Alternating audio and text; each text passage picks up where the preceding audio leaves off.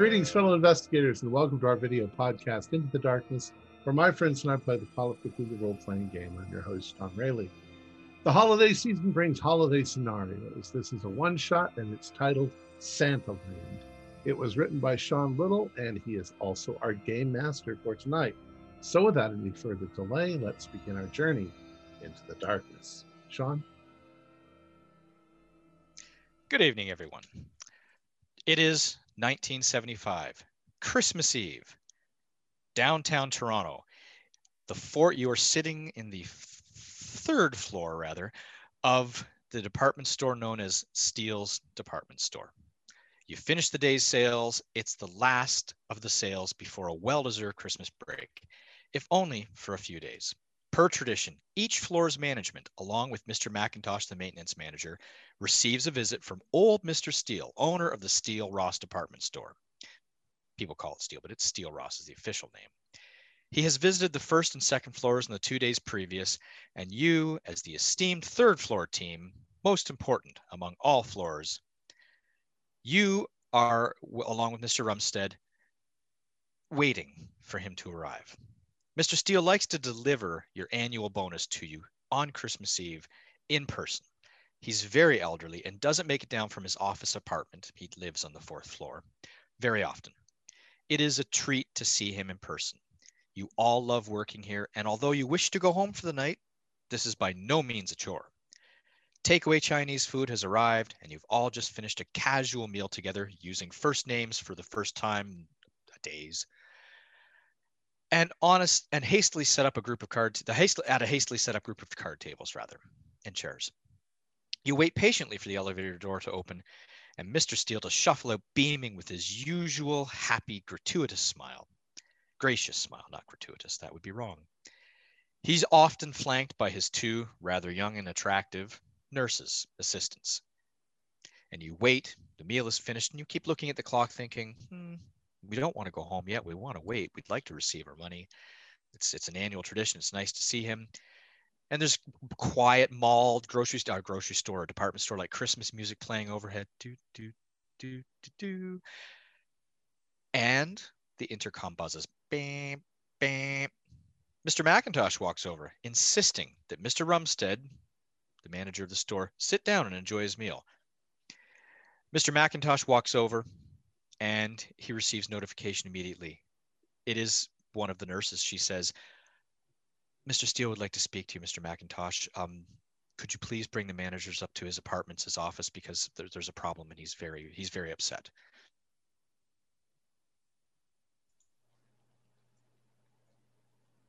Of course. Gentlemen, Mr. Steele wants us up in the apartment. I'm afraid there might be something wrong. Did he want both managers, or all three? He would like the managers. They just said the managers. So Coburn and Mr. Rumstead. Yes. If it's not too much trouble, would you all please join me, or Mr. Coburn, Mr. Rumstead, and to the rest of you, please enjoy yourselves. We'll be back. It's unusual for us to go upstairs, isn't it? Normally, old man Steele comes down to see us. Well, and why he called me, it must be, I'm wondering if something's wrong, perhaps with, it seemed to be that might have been one of the nurses, but let's go check. Hopefully he's fine. Hey, should be. It's probably something small, Well, let's get up there. Well, I want the rest of you just to stay here, though. I mean, don't go tucking out just yet. We're all going to get our Christmas bonuses, and there's still plenty of food, and we've got half a bottle of hooch left still, if anybody needs a little nip to tide you over. Oh, thank you, Mr. Rumstead. I'll go grab. Of course, it's Christmas Eve. Don't have to We count have such twice, good Mr. numbers Rumstead. this quarter. I open up the elevator and I hold the door for them. Yes. And it is one of the old-fashioned elevators from the 70s, where normally there's an operator throughout the day, but of course he's gone home, and the maintenance man, James Hardley, Mr. McIntosh, and the managers all know how to operate the door. You open the main door, you go inside, there's a gate, And when you get inside, you actually have to move a lever to the floor that you wish to go to. You shut the doors. Well, you shut the doors first, push some buttons, and boom, up you go. And it's a little rickety, but it's well maintained otherwise.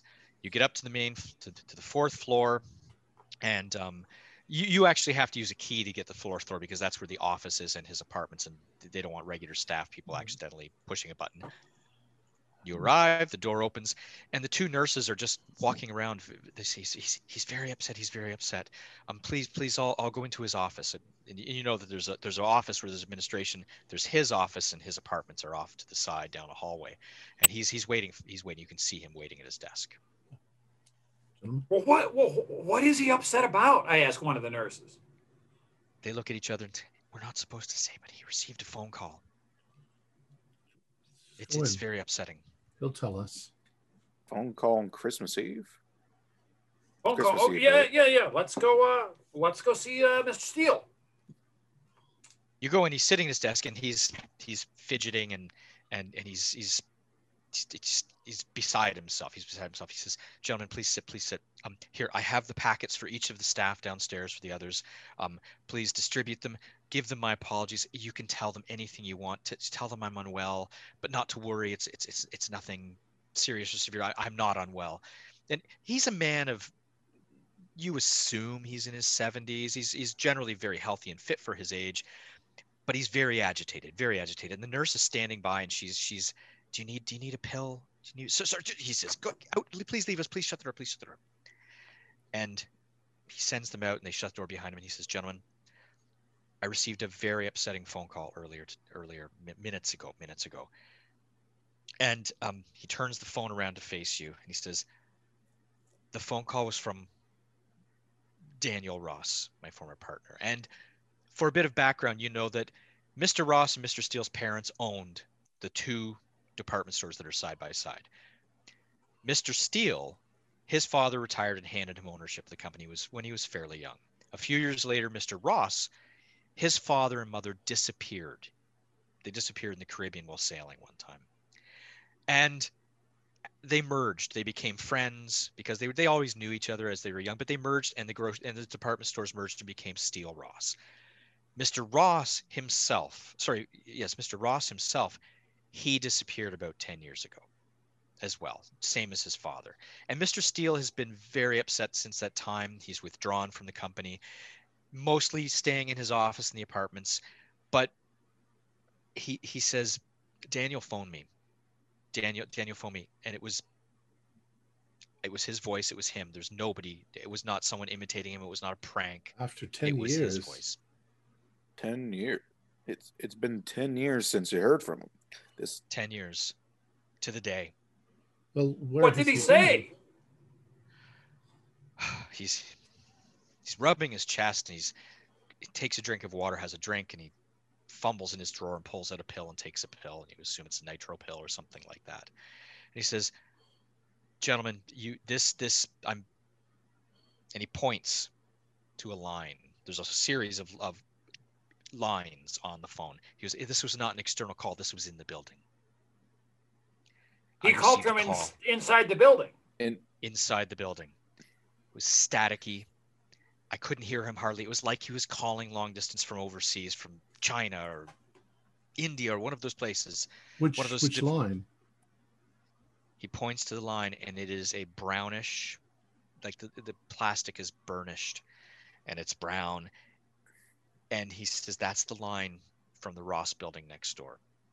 And the Ross building has been closed down for a number of years, and it's used only for stores. The main there's only two floors, a smaller building. The two floors are used for warehousing.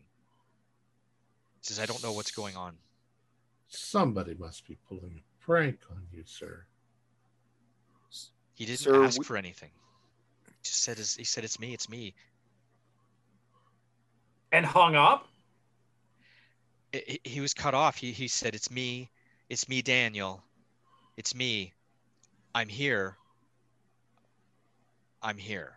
Well, don't you worry about it, sir. We'll go over and check out that building and see if we can find anyone.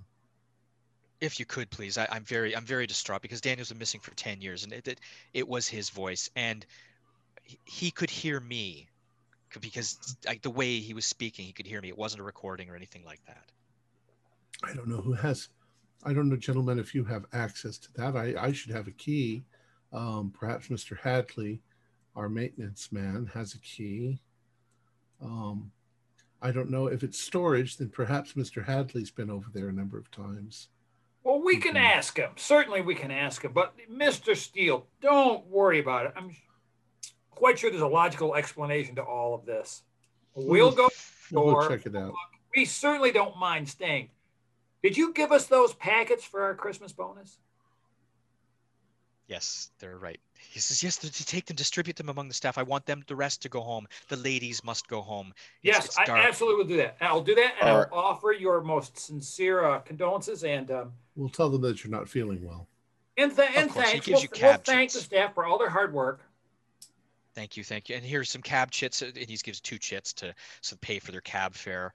Send them home on cabs. Don't let them walk. It's a stormy night. I would have sent you all in that way anyways, but please send them home. All right. Absolutely. Consider it. Now you're going to stay right. This is your apartment, so you'll stay right up here. So we will check in just a few moments. And I see both of you, Rumstead and Coburn. McIntosh, make an idea roll while you're standing there. 28. That is a pass. Okay. As you're walking past, you do actually note that the button on the phone is line 27. 27. So I don't know exactly which phone that would go to, but probably Mr. Hardley would. We can only hope. Well, okay, so the 3 of us are leaving. He can certainly trace it. I'll probably be the one holding the packages for everybody Christmas bonuses. Yeah, let's go downstairs. No, I will be holding those. Well, there's probably too many for one person to hold. Well, they're just envelopes, aren't they? They're just envelopes, yes. They have money, actual cash in them, though. But Mr. Coburn, here's yours, of course. Thank you for all of your good work.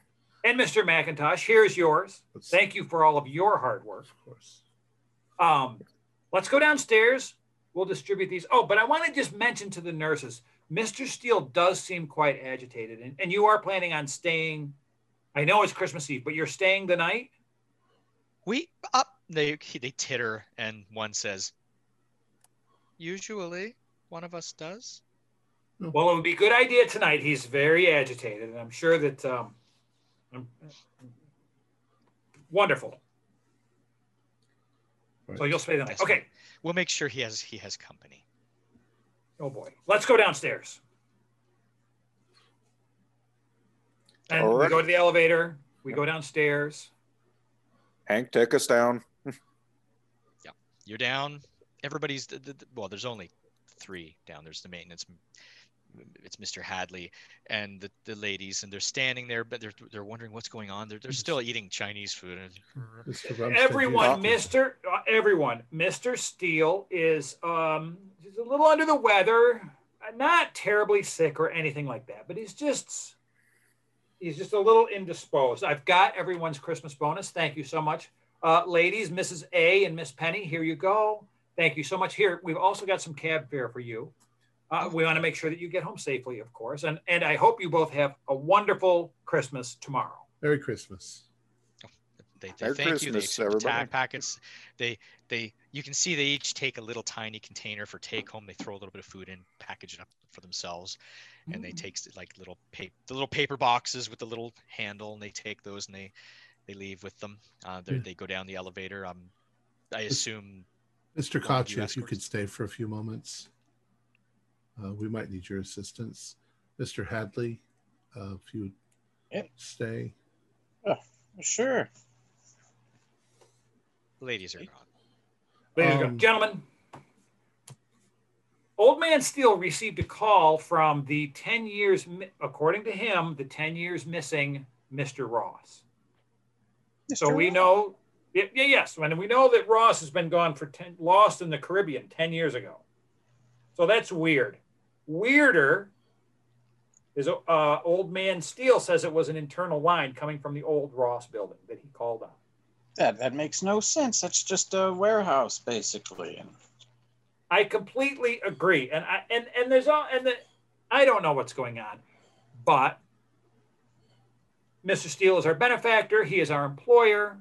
So I'm sure that we could spend an extra 45 minutes on Christmas Eve to maybe the 5 of us can just dash next door, take a look around to make sure that there's nothing there.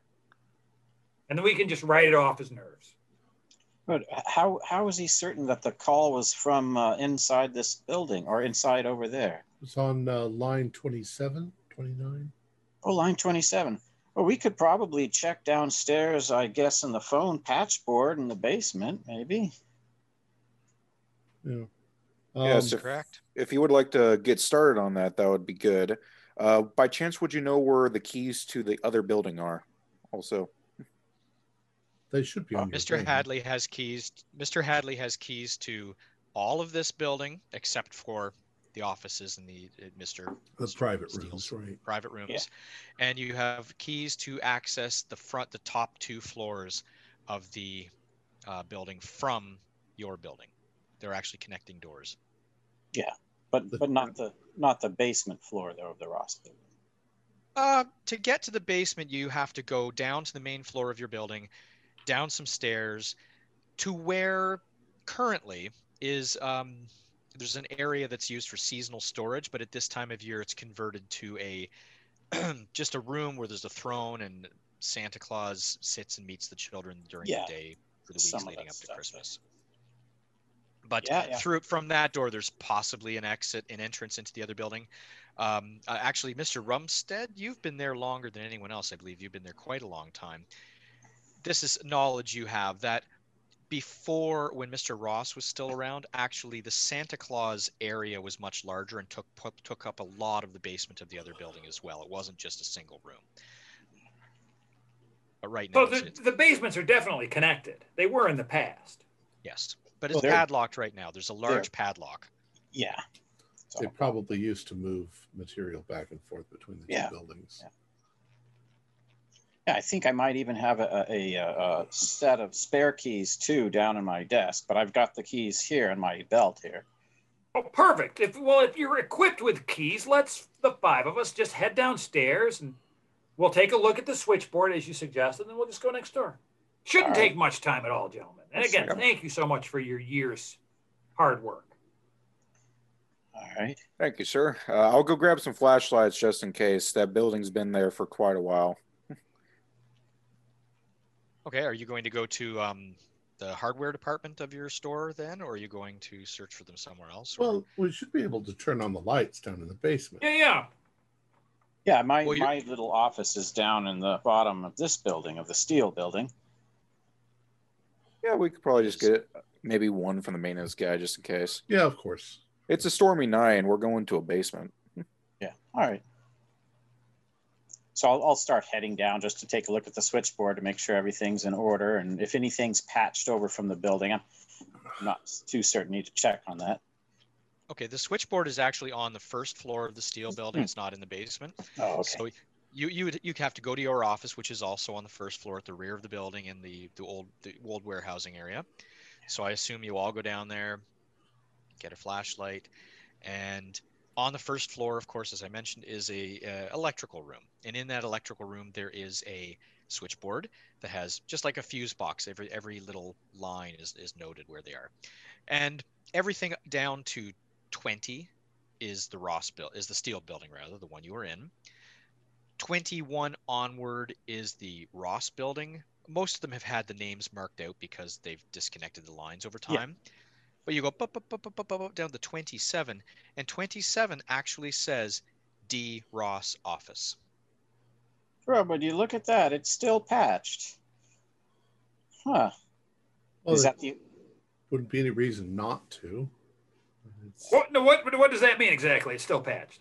Well, the phone, there's a phone, well, at least there's where the phone wire is connected to the phone patch room here, and then that goes out to the telephone lines out of the building. So this is inner office patch between this building and that building for direct calls, I believe. I think that's how it works. So I think her name is Deborah Winger, who works here. during the day doing the switchboard. Well, let's get going. The sooner we find out if... Wait, but you're saying that this is the line 27 is from the old Ross main office?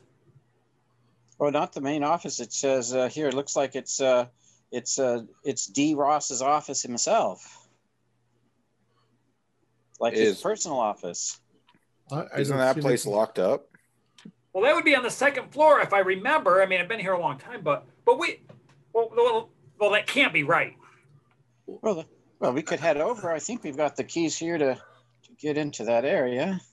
I'm not sure what the problem is. They don't tear out the phone lines just because they close the building. But the building is locked. I mean, nobody should be inside. They don't tear out it's just electrical lines that are connecting the buildings. Oh, sometimes there was a time when they were both open. Yeah, they might have pulled the lines to tidy up the patch board. I mean, there might not even be a phone in there, except that there was a phone. It could just be another homeless man who needed a place to stay during this cold weather. Well, I don't want to knock Christian charity, but we don't generally let homeless people into the store for the night. Let's assume that there is somebody up there, hopefully, or I don't know whether it's hopefully or not, whether it's But Mr. we only Ross let employees in to the Ross building. So let's just head over there. Mr. Hardley, when was the last time anybody stored stuff over there? I know that there's quite a bit of stuff over there, but wasn't too long ago. No, that's where you keep your stock. Comes in through the Ross building on the main floor, and it's distributed on the first and second, and then there's doors connecting the building so you can move materials from one side to the other. So there are storage. We're in there all the time. Get in. Yes. Yeah, we're in there all the time. Let's go check it out. The sooner we find out whether Mr. Ross is here, the sooner we can leave and go home for Christmas. Well, we know Mr. Ross isn't going to be here. Let's make sure. All right, let's go. Good old Mr. Steele deserves a peace of mind. You've got two flashlights.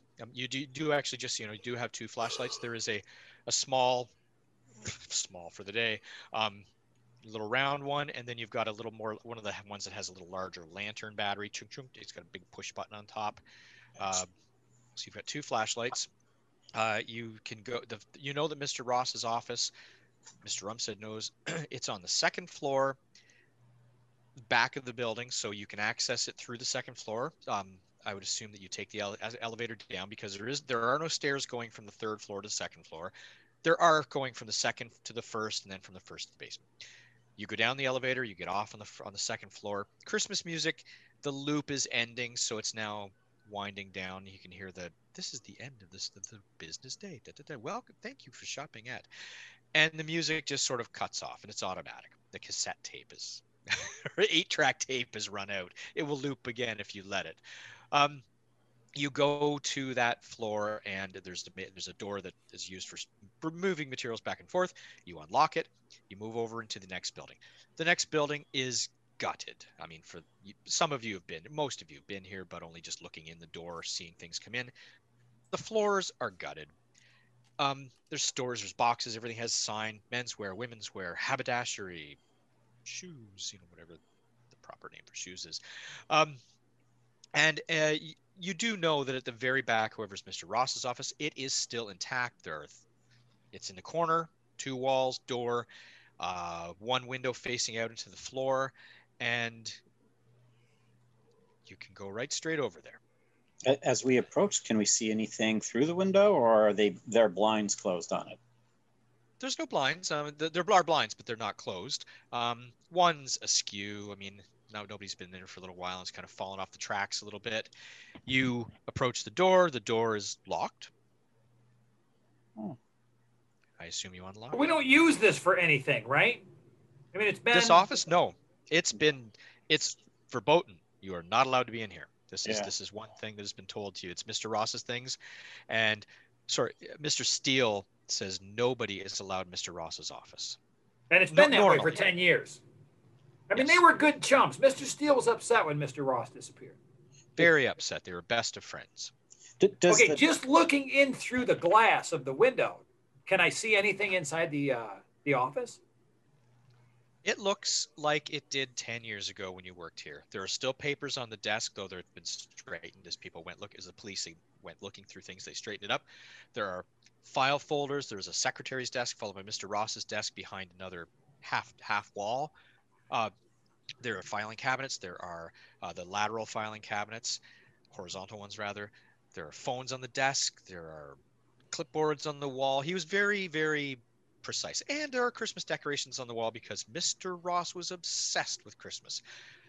You know full well that as he stopped actually being involved in the business a lot. He was more involved in A, looking for his parents, and B, taking part in preparing for Christmas every year, which he started around September, and C, assisting in Mr. Hardley rather, and others in putting together the Christmas float for the annual Santa Claus parade in town. All right, He kind of left gentlemen, the business stuff up with others. let me open the door and let's not go in for a moment. I want to see something. certainly here are the keys, Mr. McIntosh. All right. So I open the door and I turn on the lights. Do they work in the office? Click, click, click, click. The lights are turned. Power's turned off to the office. May I see your flashlight for a moment, please? Oh, sure. Here you I'm go. going to look. There must be layers of dust in here. And I want to see if there are footprints, if the phone on the desk has been disturbed. I should easily be able to tell that from the dust, if the dust is... Yes. One thing you notice is there is in the back wall, actually a hole has been chewed in the wall, and a rat hole. You've had a problem with rats in this part of the building, as well as the basement. There's traps everywhere. There's some footprints here and there, but nothing on the desk, nothing around the phone itself. But could you roll by chance? I'm just looking at here. I need some kind of a perception roll. Spot hidden? Spot hidden would be best, yes. Although it's not seeing things. 81. That is a fail. I only have 25 for a detective. Okay. So you don't notice any. There's no footprints. Nothing seems out of the ordinary. Nothing seems disturbed. Who's this? Is anyone else near the They're entry? probably standing right next to me. Yeah, I'd like to I come don't in and see- check the phone lines if it's okay. Well, I don't think anybody's been in here for 10 years. Nobody made a call from this phone. Could Well, I I would've- go check the phone lines? I could put a tone on the Yes. line just to see if it goes back to the patch board. Make you sure can it's do that. All right, But so make make a spot hidden roll as you enter the room. certainly. All right. Oh my gosh, it's a 99. I win. So you see what I see. What's happening? What's happening? Some things. Well, there's no evidence that anybody's disturbed the dust in this room for 10 years. Does the phone work? Well, we're checking that out, but there's nobody's touched that phone. Look, there's dust all over it. There would be a handprint. Let's give an old military man a look. Well, then you make a roll as well. Go for it. Spot hidden. This might actually you can do it with advantage based on your background. All right. Let's hope for the best. I'm going to spend 5 luck so I can make that, which would make it a 30. Easy enough. Did you roll advantage? Because you can do that. Yeah, I did. I still had to do it. Okay, that's fine. When My- you enter the room. Oh, sorry. It's not very good. I know. When you enter the room, you're looking for something. You're looking around for something out of the ordinary. But even though it's not spotting, it's the closest thing to perception I can go with. You smell something in the air. And it's two things that you, as a former naval officer, would have noticed. Number one, you smell like this ozone, like electrical discharge in the air. Like you can smell that smell of an electrical room, that like sparking in the air. Two, you also get a whiff of, seawater. The smell of salty air. It's very brief. It's like it's just there and then it's gone. Why? Anybody else smell that? Well, Apparently not. Now what? Seawater. There's some seawater in there. Seawater? You mean like the shore? Yeah. I don't smell anything I like don't know. that. I smell dust. That's all I can smell too. It's gone now. It's gone. I mean, it was only a Is few. it someone's like cologne? It's not cologne. I've Eau been in the d'Aqua. Navy for about how many years? Like 20. 20 years. I can't. That smell has stuck with me, and it's definitely seawater or something like it. Well, I don't smell any seawater. I don't see any either. Yeah, and there's weird.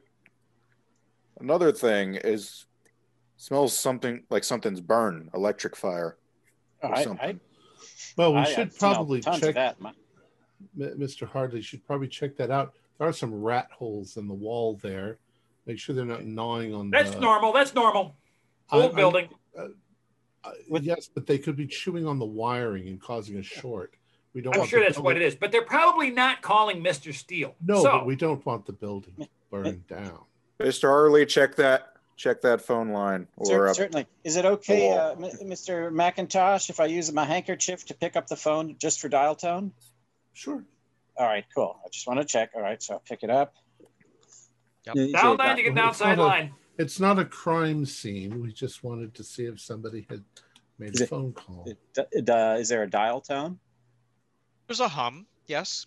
There's a hum that goes back to it's the normal hum you get in all of your phones that you can type in the extension because it's just a like 123 333 and it goes to another phone within the system. So yes, it is still functioning. I'll punch and dial my office. Does it sound like the call goes through? Yep. Okay. And then what I'll do is I'll go to the wall jack where it's plugged in and I'll just put a tone on there. So when I go back later to the patch panel, I can verify that it is indeed coming up on line 27. Okay. You can do that. I'm just going to leave this toner here. It's putting a little sound through the line so I can check it back in the patch panel later on. But everything seems normal. Is that what you're saying, Mr. Hardley? Yep, it's just the phone's patched still. Don't know why it wasn't taken down, but it's not doing any harm. Well, Mr. If Who would it be? I'm sorry. Mr. Katya, could you please make a roll against your spot hidden? Okay. Oh, it's not very good. He's too busy looking at his petticoat. Oh wow! Let me see. I made it by 2 points. Normal pass. Easy enough. Well, they're fixated on the phone and dust and such. You actually look at the wire that's going from the phone up the wall, back down, and you notice the wire actually goes out the hole that the rat hole is created. So the rat has dug a hole in the wall, like to get in. The wire goes through it, and the thing that you notice that's very interesting from your previous job, you had your previous place of work, there was a problem with rats at one time chewing through all the wires. They were always chewing through wires, and oddly enough, here's a rat that chewed a hole in a wall but didn't touch the wire that was going through the same location of the wall. James, what do you think of that over there? A rat that doesn't chew wires but chews holes for the wires to go through. That's not right. Sure, it's not. That's not right. Here, hand me a flashlight. Let me check it out. Yeah, I passed him the flashlight. So what are you saying? We've got a smart rat? A rat that doesn't like wires. Who knows? It might be a squirrel or something. Mr. Coburn, don't get your suit dirty. It's fine. I can get it. What Mr. Hadley's here for.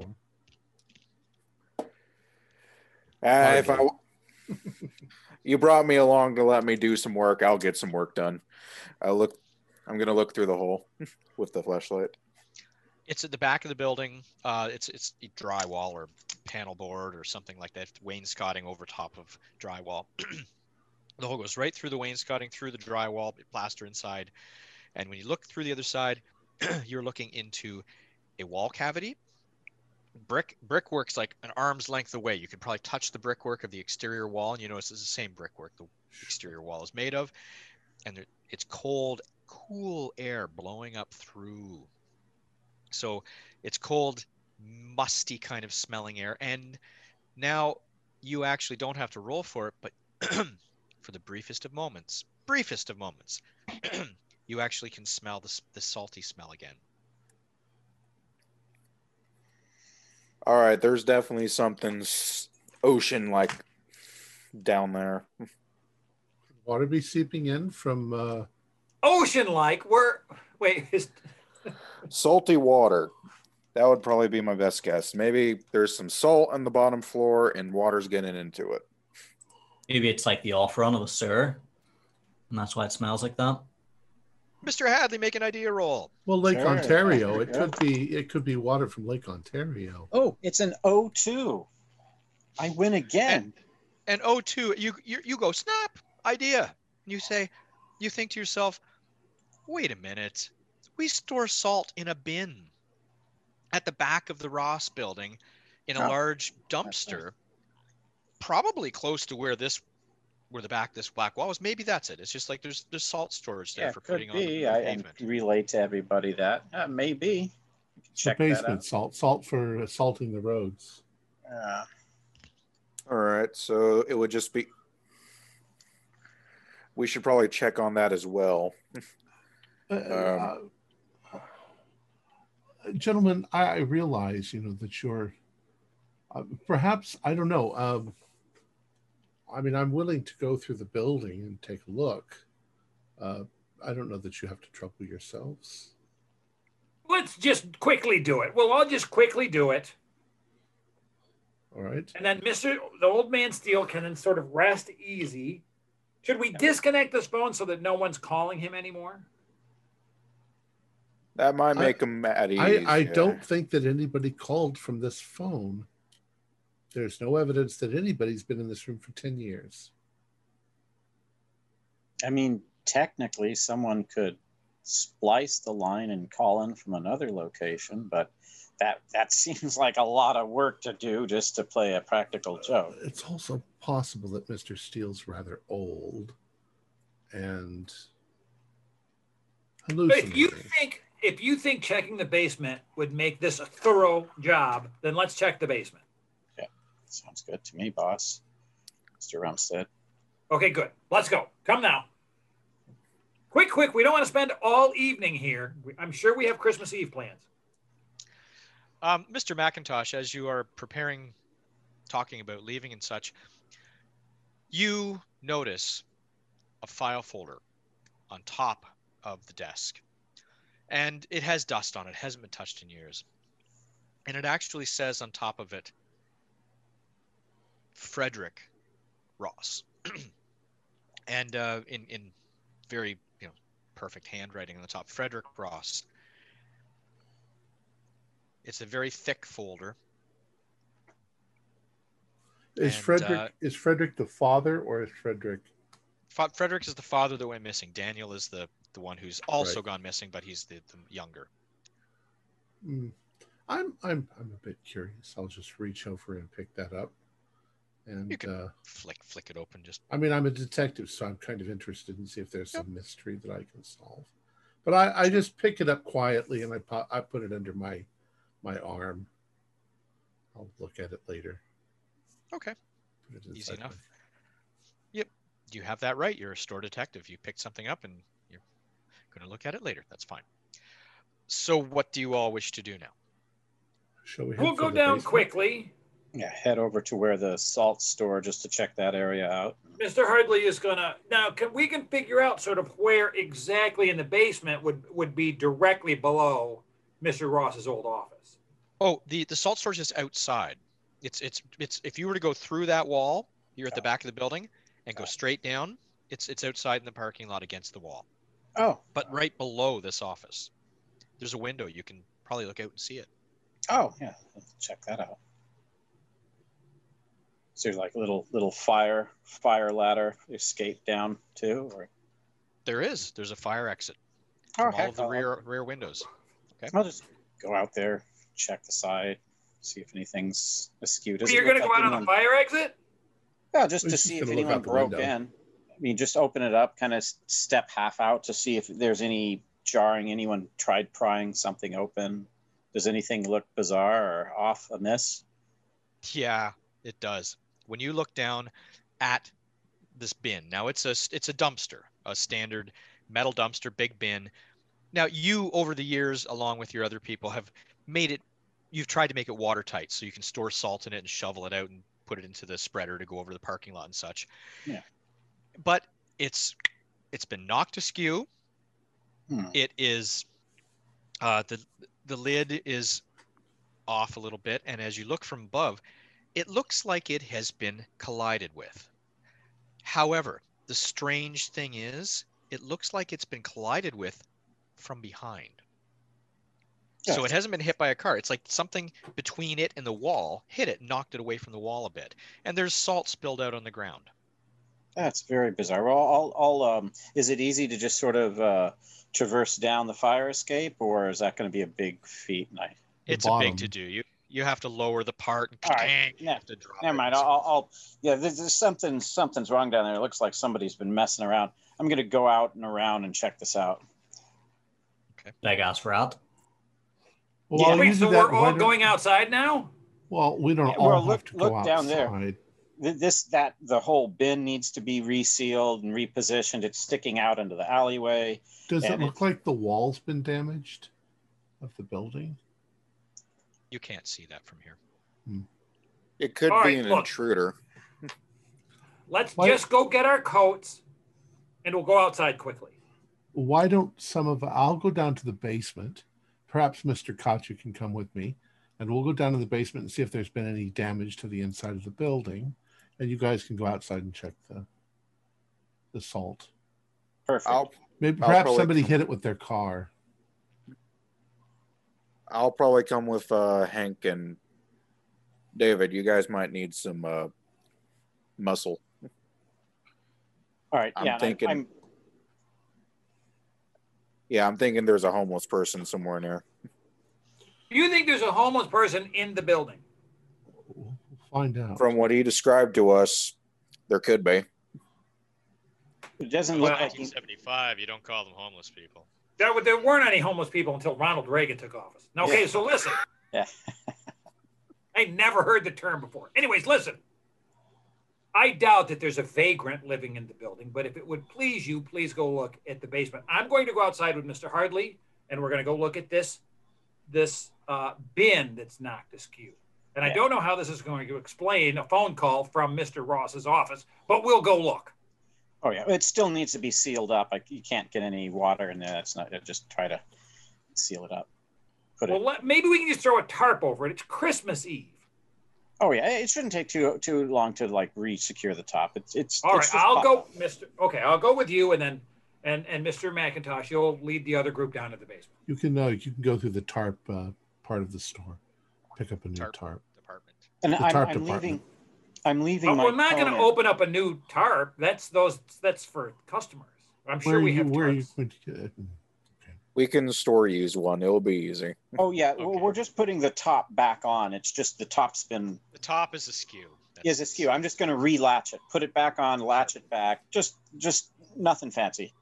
All right, let's get our coats. It's cold outside. Yeah, and I'm leaving the toner on the line, so later on I can check back at the patch. You can pass right by it. To get out to where you want to go, you have to go down to the first floor again, or anyways. Oh, perfect. Okay. And the first floor is where like on one side of the wall is the phone room. On the other side of the wall is the Ross building, and you can exit to look at the fire escape right there. Or not the fire escape, I'm sorry, salt storage. Got it. Okay, so I'll just check to see if the tone's coming through as we pass through. You pass by, the tone's going through. You can see the light. Ting. Huh. So it's connected, all right. Yeah, it's not being rerouted anywhere else. That phone's connected here. That's line 27.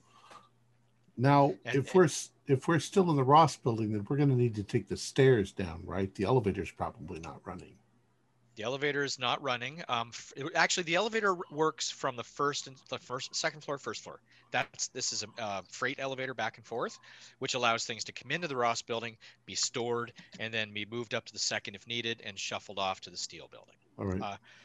But to get to the basement, you need to go back to the steel building and down the stairs from the first floor down to the seasonal storage. So we can't get to the basement of this building from this building? Not that you know of. You've never explored it. Okay. Odd. It's just a way. Well, it's been converted. I mean, you've been around, and if you want to look around for it, you know that the freight elevators do not go down there any longer. The main elevators are shut off. So you could, if you turn back on the elevators, but more like the easiest way is just to go through the doors and go down through the steel building. All right, we'll go through the steel building. Okay, and because it's actually closer, Rumstead and Hardley, you go out the back door, and what you see is, like, you have the keys, you can access it, you go outside. Yeah. The bin has been pushed out from the wall. The lid is askew, as you noted before. The brickwork on the wall has been damaged. It's almost like it's been pushed out. Not very much of it. Like the bottom, like 5 or 6 rows of brick are sort of like jarred. The like a forklift, and like a forklift ran into it or something. Like something inside hit the wall, knocked out the brickwork. Wow! Pushed out the bin. That's now quite that an would have impact. been from the basement. You're thinking it wouldn't have been. Well, that can't be right. Is the wall always bulged like that, Mr. Hardley? No, not that I recall. So I'll take a look in the big salt bin and just sort of, does anything look like that it fell in it, or is it just salt? I kind of poke or stir it a tiny bit. Yep, just salt. Yep. Just salt. All right, so I'll reattach the top and try to shove it back against the wall so it's not blocking the alleyway in the back. I'll help. I'm quite strong. Oh, it's thanks. on wheels. It's easy enough. You just unlatch the wheels, shove the lid back where it goes. Boom. Good enough for tonight. It goes right up against the wall. Yeah, perfect. Yeah, that's bizarre, Mr. Rumstead. I'm certain that damage hasn't been there before. We should probably check on the inside to see what caused it. All right, I agree. Let's go into the basement. Yep. All right. Should I head on over? Oh, mute. Sean, you're muted. I see that. Sorry. I don't want people hearing me chew popcorn. One thing, Mr. Hardley. Make an idea roll, please. Yeah. Oh, yeah. Yeah. Of course, there. Because you don't have a stat that says memory. Oh, wait a minute. Yes, there is an 18. That should do it, right? 18. Yep. Sure enough, that does it. Whoa! You were at your desk just this past week, and when you're at the desk just this past week, you do remember that somebody was saying, "Oh, did you feel that?" And you said, "Did I feel what? Did you feel that? There must have been an earthquake." And it's not unheard of for earthquakes to occur. Yeah. Toronto to Buffalo, Rochester, those areas around the lakes, you do occasionally. Deepest, darkest part of the winter, you hear frost quakes where the ground freezes and the buildings kind of shift a little bit. It happens in cold weather. But someone was saying that it felt like an earthquake. So in your mind, you start thinking, well, that's probably what it was. Yeah, I'm wondering. Yeah, Mr. Rumstead.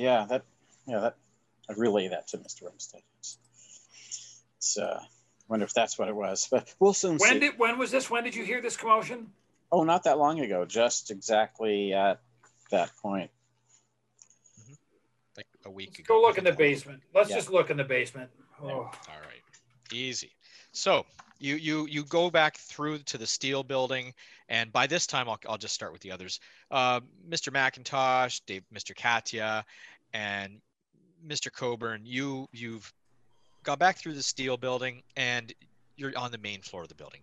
Now it's very dark. There's very little lighting in the building.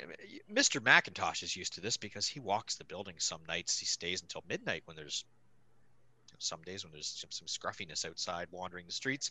Or sometimes Mr. McIntosh is known to actually stay the night in the building when the night watchman isn't available. The night watchman is actually there walking, says, "What are you fellas up to here right now? Christmas party over?"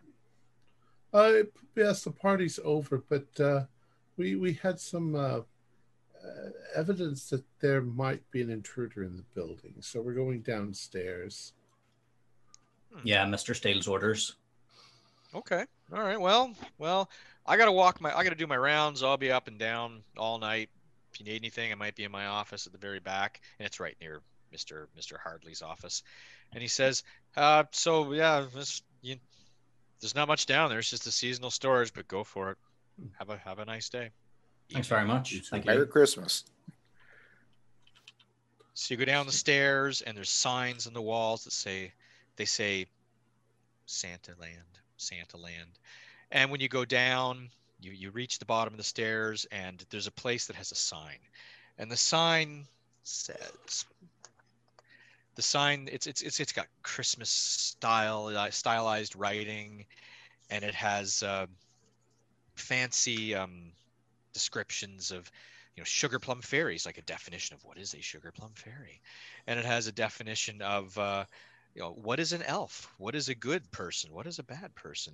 But that's the part that catches your eye. It's just this is an old sign that's been painted over, and somebody's rewritten it, and you can't see what's underneath, but you can see there's words underneath the paint, but you can't really read it. But it does say, welcome to Santaland for the children, please be nice, please be quiet, when your name is called, please go to sit with Santa, wait your turn, exit with your parents, enter with your parents, that kind of thing. And you get to the bottom of the stairs, and there is a curtain along one side of the wall, and you know that behind that curtain is usually it's gone in the main time of the year, and there's seasonal storage, everything that is seasonal, whether it's summer decorations, Easter decorations, October Halloween decorations, whatever they put up for the store there.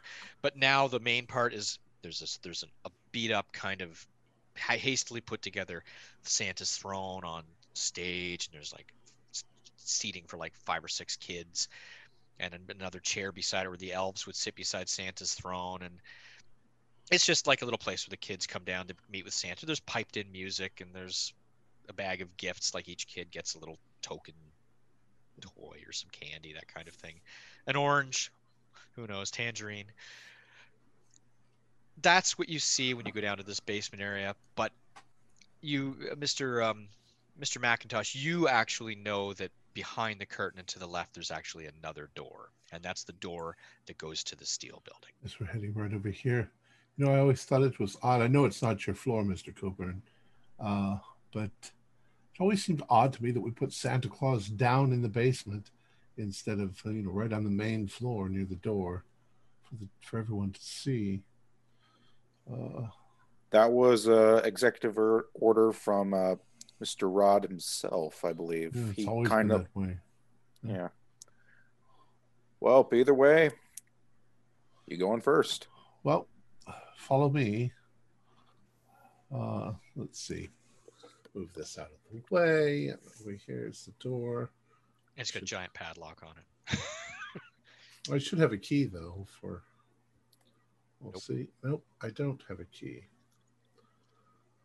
Probably Maybe James has one. Mr. Hardley should have a padlock. Otherwise, who put Mr. the Katya is padlock? with you, though. Yeah, Yeah. Mr. Katya, you see it as well. Yes, it's a giant padlock, and there's a very small sign, brass, because they do trophy. There's a trophy shop next door, and someone had a sign made up that said, "No entry, except to authorized personnel, by order of Steel Ross Department Store." Good thing we're authorized, right, fellas? I am going to try.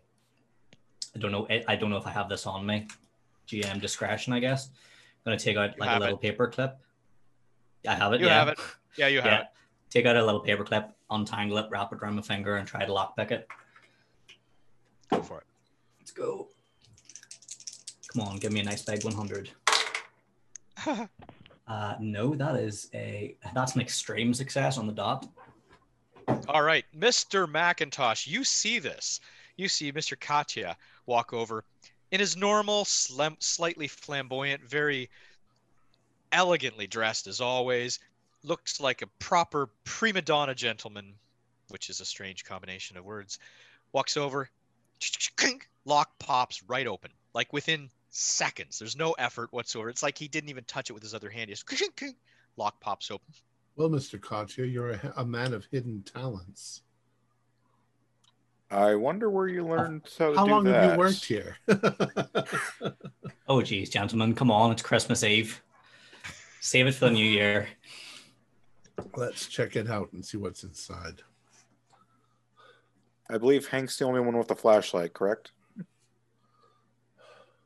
Oh, Yes. I see them. There they are. They're coming downstairs. Yes, they are, because they were very quick with what they were doing. Gentlemen, we're over here. It just thrills me every time I come down here and I see these marvelous Christmas decorations. They're okay. You're proud of them. I was just saying, They're I always lovely. found it odd that Santa's in the basement. Do you have any idea why they put Santa in the basement?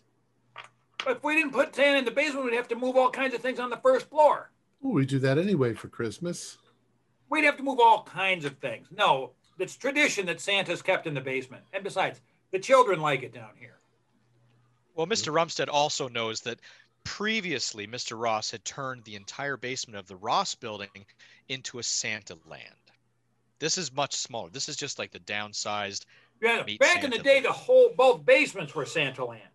Really There nice. were all sorts of activities. One year there were even reindeer. Anyways, how'd you get that padlock open? It just popped right open. Someone must Yeah. have forgotten to unlock it. It was a little I mean, loose. lock it. Well, bad news. It looks like we've had some sort of a tremor or something and it's damaged the rear of the building. Now we should take a look and see what it's like from inside here. Back wall bulged out a bit. What was our budget for maintenance this month? 300, 400? Well, this would be a more serious issue that we would not deal with tonight. It's Christmas Eve. So let's just go look and make sure there's no big leak or anything. Oh, did you find a vagrant down here, gentlemen? Not yet. We haven't gone in.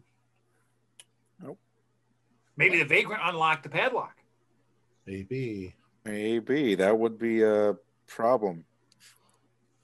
We unlocked the padlock. We just jimmied it and it popped open. Oh, All right. keep up with the lie. All right. All right. Let's just go. Okay. You open, for the sake of time, you open the padlock, and the next room is dark. It's dark. It's dusty. No one has been in here for ages. It is as Mr. Rumstead remembers, it is the entryway to Santaland. It is where children would traditionally be brought down and left by their parents. There are places to place their boots. Normally what would happen is the children would take the boots off and put on, there's actually still slippers. They're little elf-like slippers with little bells.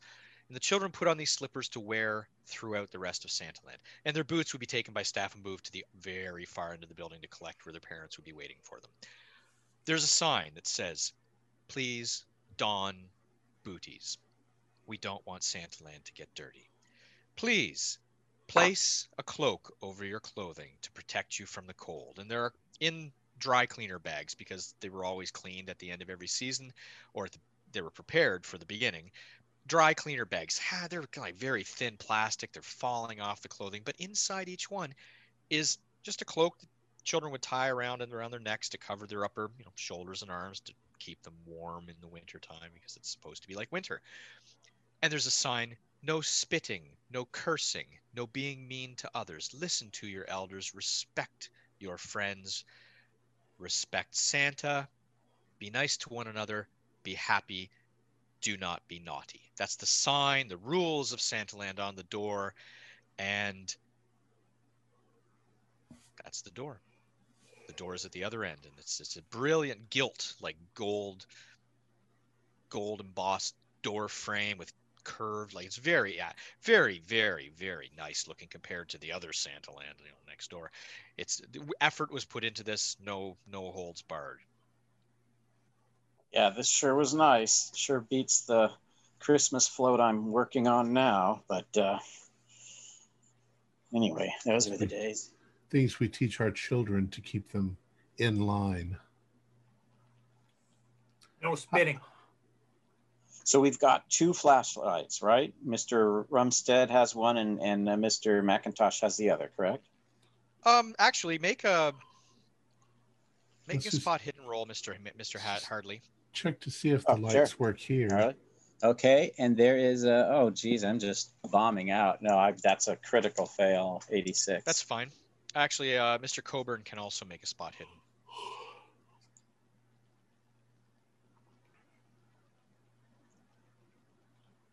Oh, that's me. Yes, sorry. For some strange reason, we all Learn your forget who name. we are. I do it all the time. I forget what character I'm playing. Oh, I got a And Tom 12. goes, Sean, that's you. That is a hard. As you were walking past the seasonal displays, you noticed there was a rack of flashlights. There was also a bin of baseball bats, a bin of hockey sticks. There were costumes. There was hockey helmets. There's just, it was all the seasonal things that they would use to decorate the windows outside. But the flashlights were actually given to the children, Mr. Rumstead. You remember this as soon as it's brought to your attention, because the children were all given flashlights to take through Santaland. It was a safety precaution in case power went out. Some of them should work. But do the lights work in here? Where's the switch? Oh, I remember where it is. It's over here against these walls. Nope. You can just make out in the room you're in, the room where the hooks are on the wall where you're supposed to hang your coats and put on the whatever the best. Best. If there's clothes. damage to the building, they'll probably have to clear all of this out of here. Well, look, here's some flashlights. I'm sure we can find a few that work. Let's just go look at the building. Hope that mouse didn't shoot through the walls. That could just If a mouse did this, I don't want to meet the mouse because it's sizable. Yeah, I don't think mice can chew through brick. Mouse, rat, maybe it could be a lot more. The brick part probably was the brick part probably allowed the mice in, and now they're just chewing up the place. My guess, from what you guys described, it sounds like something large must have fallen over down here. And let's just go look. Yeah. Start heading towards the back. Okay. I might know this place the best of all of you, so just follow me. Yes, Mr. McIntosh was never in here, but you definitely were in here. So I'll just sort of make my way over to the area where I think the damage will be. Okay. Well, you have to go through, there's a number of rooms, and each room, it's been partitioned off to be Santaland, and you know that this wasn't touched after the death of Mr. Ross. So, all right, or the disappearance rather of Mr. Ross. If there's a vagrant in here or a bum, I need to search every one of these rooms. David, I need you to hold the flashlight. I grab one of the hockey sticks just in case. Just in case of what? Flashlight. You can each have one. Make a shot on goal. In case he needs to pummel someone. If that's homeless person's on any type of drugs, bare fists are gonna be worthless. My, we have quite the imagination, Mr. Coburn. He grew up on the rough side of Toronto. Yeah. Apparently. All of Toronto is the rough cold. side. It's probably just looking for some shelter. Do be careful, Mr. Katya. Yeah. I'm sure we don't have. I'm sure there's not a vagrant person. I'm sure something fell over. Perhaps a stray elf. Yeah, at the spake of a big rat, I think I'll grab a hockey stick as well. Now, gentlemen. If you guys were playing Americans, you'd be grabbing bats, but okay. Yeah, see, we're being in character. We're grabbing the hockey sticks. Well, we're not going to need hockey sticks unless a game spontaneously erupts. All right, let's go. Can we proceed, please? You can proceed in the next room. In the very next room, you open the door, and when you open the door, you can see that one of the lights is actually flickering just a bit. And Mr. Hardley, you actually think to yourself, you look back in the other room, you go, well, the light switch, you look back and you have the fluorescent bulbs in there, they're probably just burnt out. were there fluorescent bulbs? The bulbs. We'll just say the bulbs. The bulbs were probably burnt out in the fixtures because I can't remember if there were fluorescent lights when I was a kid. So probably were. So the bulbs were probably burnt out, you think, perhaps, because you know that there's power to the basement for the sump to make sure the building doesn't flood when the water, it rains a lot. So you don't think power was ever turned off to the building. Likely they just let the bulbs run out. That's what you kind of think. But in this room, when you flick on the light switch, it's just flickering. This room is very dark, and it's very dark. And there are stars painted on the walls, and there are ornaments hanging from strings. Some of them have fallen to the ground and broken. They're all glass ornaments. And there is carpeting on the floor that's like a green shag to look like grass. But it just says, "Welcome to Santaland" on the far wall. And on the wall to your right, which would be the southeast east wall, there's a doorway. And the doorway is an arch. And it's Santa, onward to Santa. And it says, "Entering the magical forest."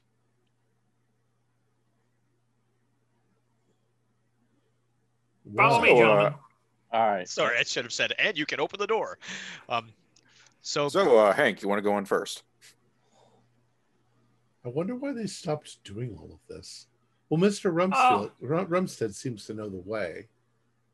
Yeah, I'm happy to go first. We just didn't have that.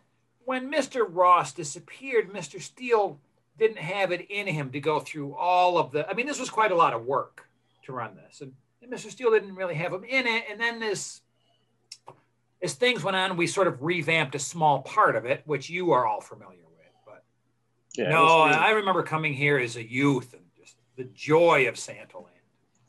It was Ross's passion, the Santa. It's true. Look, let's just go through the magical forest here on our way to Santa's, and we'll find this dry spot, this wet spot, dry spot, whatever it is.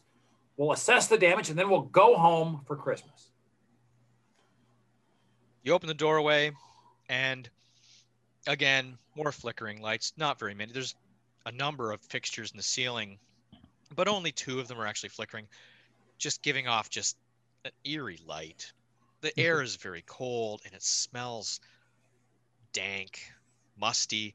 The carpeting at your feet, there's been some water damage to it. It's not the nice green, thick carpeting from the previous room. And everywhere you look are artificial Christmas trees, and they've been decorated, and it literally is a forest of Christmas trees of varying heights. And they're the ones that look like they're made with toilet brushes, the plastic and such.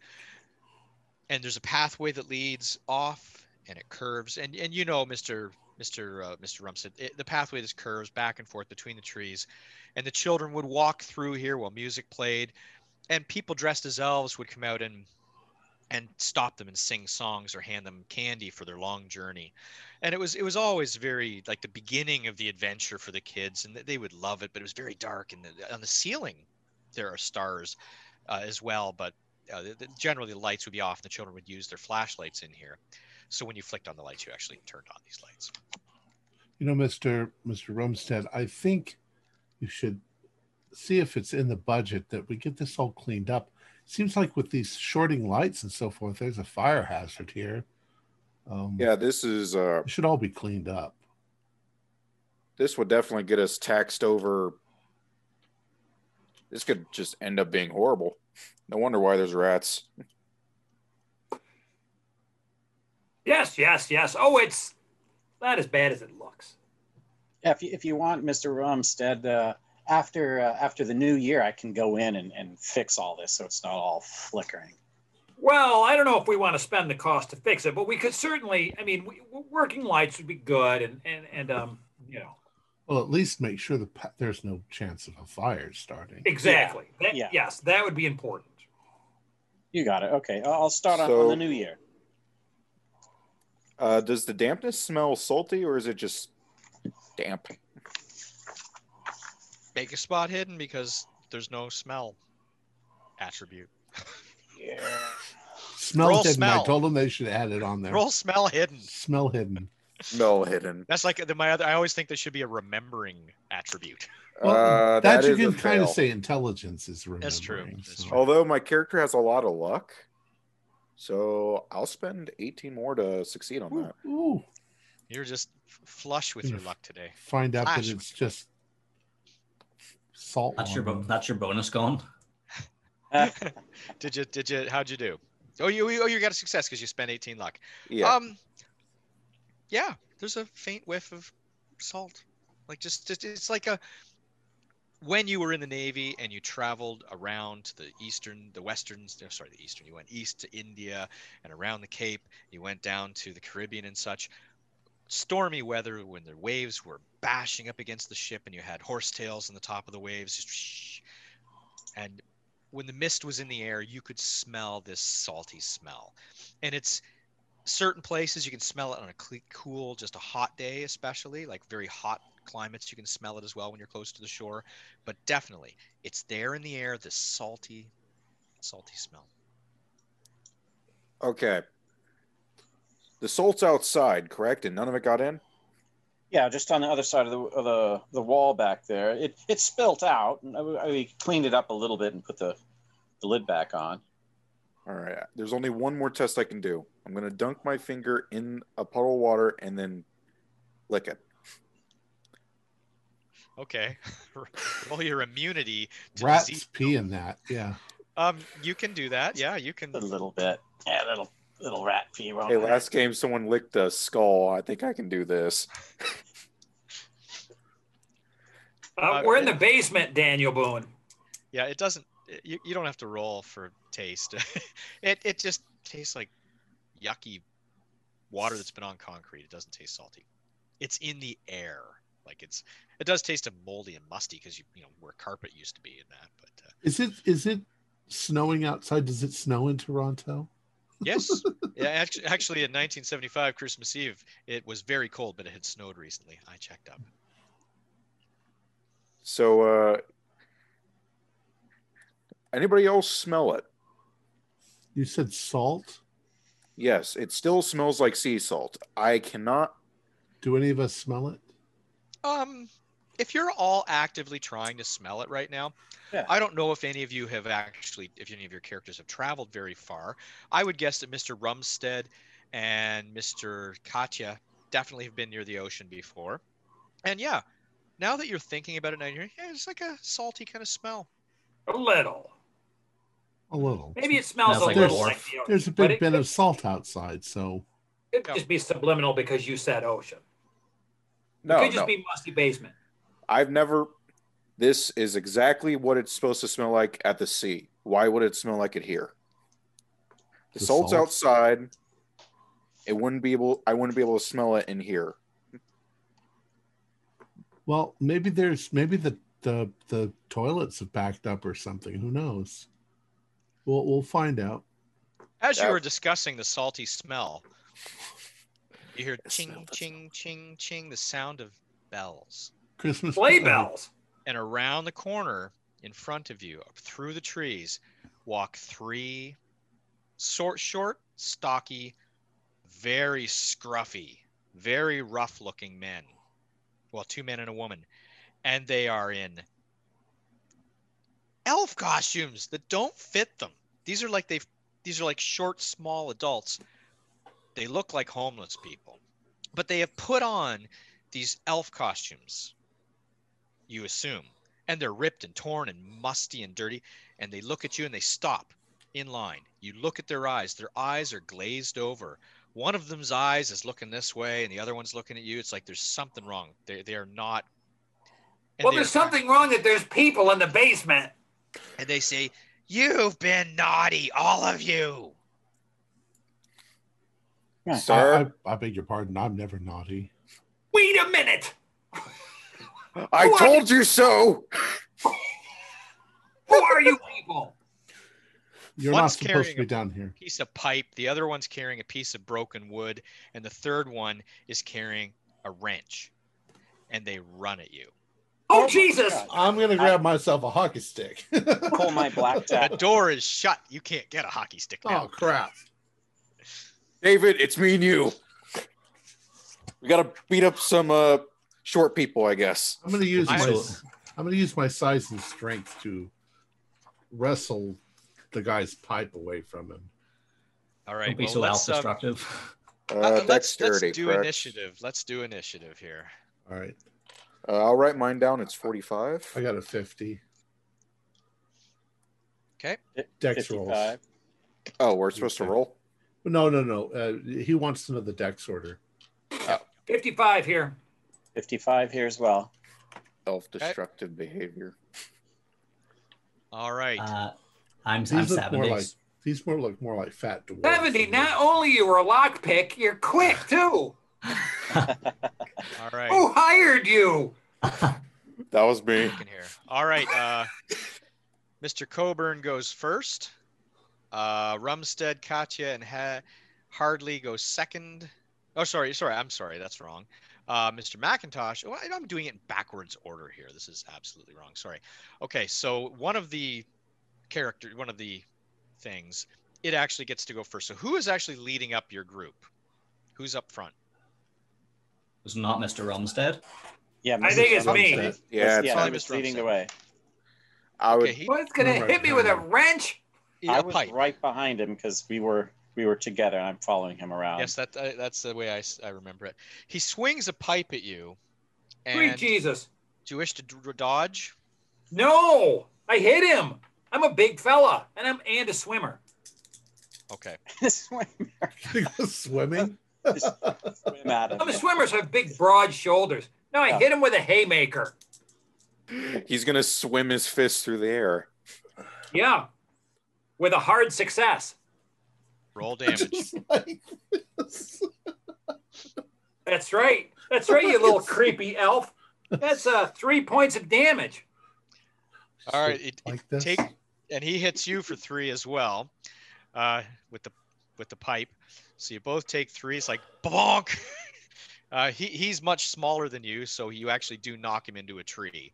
So he takes the damage. He's off his feet down onto one knee into the trees. Now the next one is actually going after Mr. Hardley. Now, Mr. Hardley, you're at 55, and you get to go first, though. I get to go first, and he's right on me, huh? Okay, well, I'm going to go. I'm going to go try to knock him out with my blackjack that quickly comes out of nowhere and.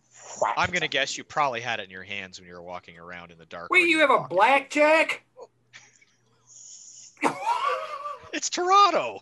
It's Toronto. He's our handyman and our bouncer. That's right. So I did not realize a pack of criminals worked for Old Man Steele's. Brawl. Yes. We were planning on using it on you after we left. That's a hard success. Excellent. Nice. I like my brawl. This is really pretty cool. The blackjack. Oh, I don't have blackjack damage here. Is that like a 1d4? Blackjack is.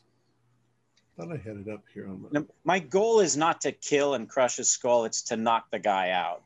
I don't want to kill this person because I know this could crack someone's skull wide open. Yeah. I'd say it's the same as brass knuckles. 1d3 plus. Well, no, it's more than that. It's a club, so 1d8 plus damage bonus. Okay. Club would be considered a bat. The baton would actually be a d4 plus 1. Yeah. Okay, d4 plus 1. All right, plus damage bonus. Well, you said you have a blackjack, though, right? Yeah, blackjack says 1d8 plus damage bonus. That's 1d8. Yeah, black. Yeah. Okay. All right. Basically a so strap that's with a weight on the end of it. 6 damage. Sorry, my bad. Sorry, guy. 6 damage. Okay. I'm actually gonna. God damn. He takes it. You conk him partly on the head, partly in the shoulders, like a kagunk, because he's so low to the ground. But he as well goes off to the side and hits his friend, and they both go into the trees. Now the woman is now coming at the two of you, and I'm wondering who is behind you two offhand. I was right there too. I'm the detective. Yeah. So.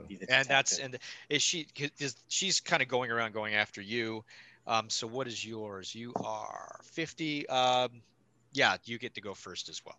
Okay. I'm just gonna try. If she's running for me, I'm gonna try to subdue her. Okay. Grapple her. Sure, you can do that. So that she can't fight. Okay. That's a brawl move. And I failed. Well, she missed you as well. I had too much commotion with the other people. Okay. She well overrolled, but she So took a swing at you with a wrench. All right. Okay. What about the rest of the other two? Mr. Coburn and Mr. Katya, what are you doing? Well, I got to go protect my boss. That's right, you do. Although it's not my turn first, I believe it's the other guys. I'm a tiny little man that works in the menswear department. I'm gonna back into the corner with the hockey stick like this. Okay, that makes sense. Yep, Yeah. You're backing away, and they're not going after you immediately because you're towards the back to begin with. So, Mr. Coburn, you go ahead. You have your choice. There's two on the ground, and there's one who's just swung around the other side of Mr. McIntosh. All right. Before I do anything, I'm going to turn to him. I'm going to tell the ladies you did that, David, and charge the fourth and help Mr. Rumstead. Okay. There's only three. There's three. There's three of these creatures or things. All right. Which one's after Mr. Rumstead? The one it was knocked to the ground. It's in the trees. It's just trying to get up right now. Get the one who's swinging a wrench at me. Yeah, there's the only one standing is the one right now that's swinging the wrench at Mr. McIntosh. All right, then I'll hit that guy. Okay. It's a woman. It's a woman. Yes. I'll hit the thing. You've been naughty if you hit a woman. Yeah. That's why I'm using a hockey stick. That was rule number 10. Count. You're hitting a girl with the hockey stick? That's why I just tried to subdue her. Barbarian art. My character's very not PC. I rolled a 15. My brawl is 40, so that is a hard. All damage. Wow, all of us are getting hockey stick would do the same as a bat, correct? Yeah. Yeah. Sure, 1d8 plus 1d8 plus your damage. Plus damage. Yep. What is my damage? It's down at the bottom corner. I don't have any. I'm too old. 7 damage. Ooh. Jeez. Oh. She goes down like a sack of potatoes. Conk to the floor. The other two are trying to get up right now. So when he hit her, we all went, oh. Yeah. That's what you get for being in my neighborhood. Major. My job. Wait, who are you people? What are you doing down here? They're just getting up to naughty, naughty, naughty, naughty. They just keep saying naughty? Yeah, they're getting up to attack you. They're saying naughty. They're clearly on drugs. Their eyes are totally not right. Mr. Katya, see if you can What do you find mean their something eyes that we aren't can right? tie them up. They're glazed over, Will do. not looking straight out of their heads. There must be Christmas tree light strings all over the place. What Or was cancel. the thing everybody was smoking in the 70s? Horse tranquilizers. They've got to be high on horse tranquilizers. That's that stuff they've been it's opium. It's got to be that opium. This isn't the 1800s. PCP. That's what it is. PCP. Who said that? It's Quaaludes. Quaaludes. Quaaludes. That was late 70s. Well, I guess Quaaludes, probably the yeah. same. Yep. Oh, I remember Goofball. Quaaludes. Anyways, well, I thumped the other one. I thumped the one that won't respond politely. Go for it.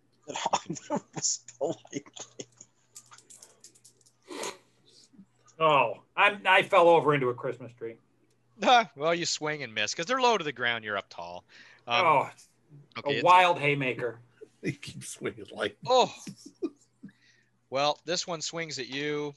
You take another point of damage. It conks you in the knee, upper your knee and your. Oh, it's my swimmer's knee. All right, Mr. McIntosh. The next one, it's you. It's you. McIntosh. Oh, the one that I. I'm sorry. It was Mr. Hardley. I'm Mr. Hardley. Yeah, I was going to say.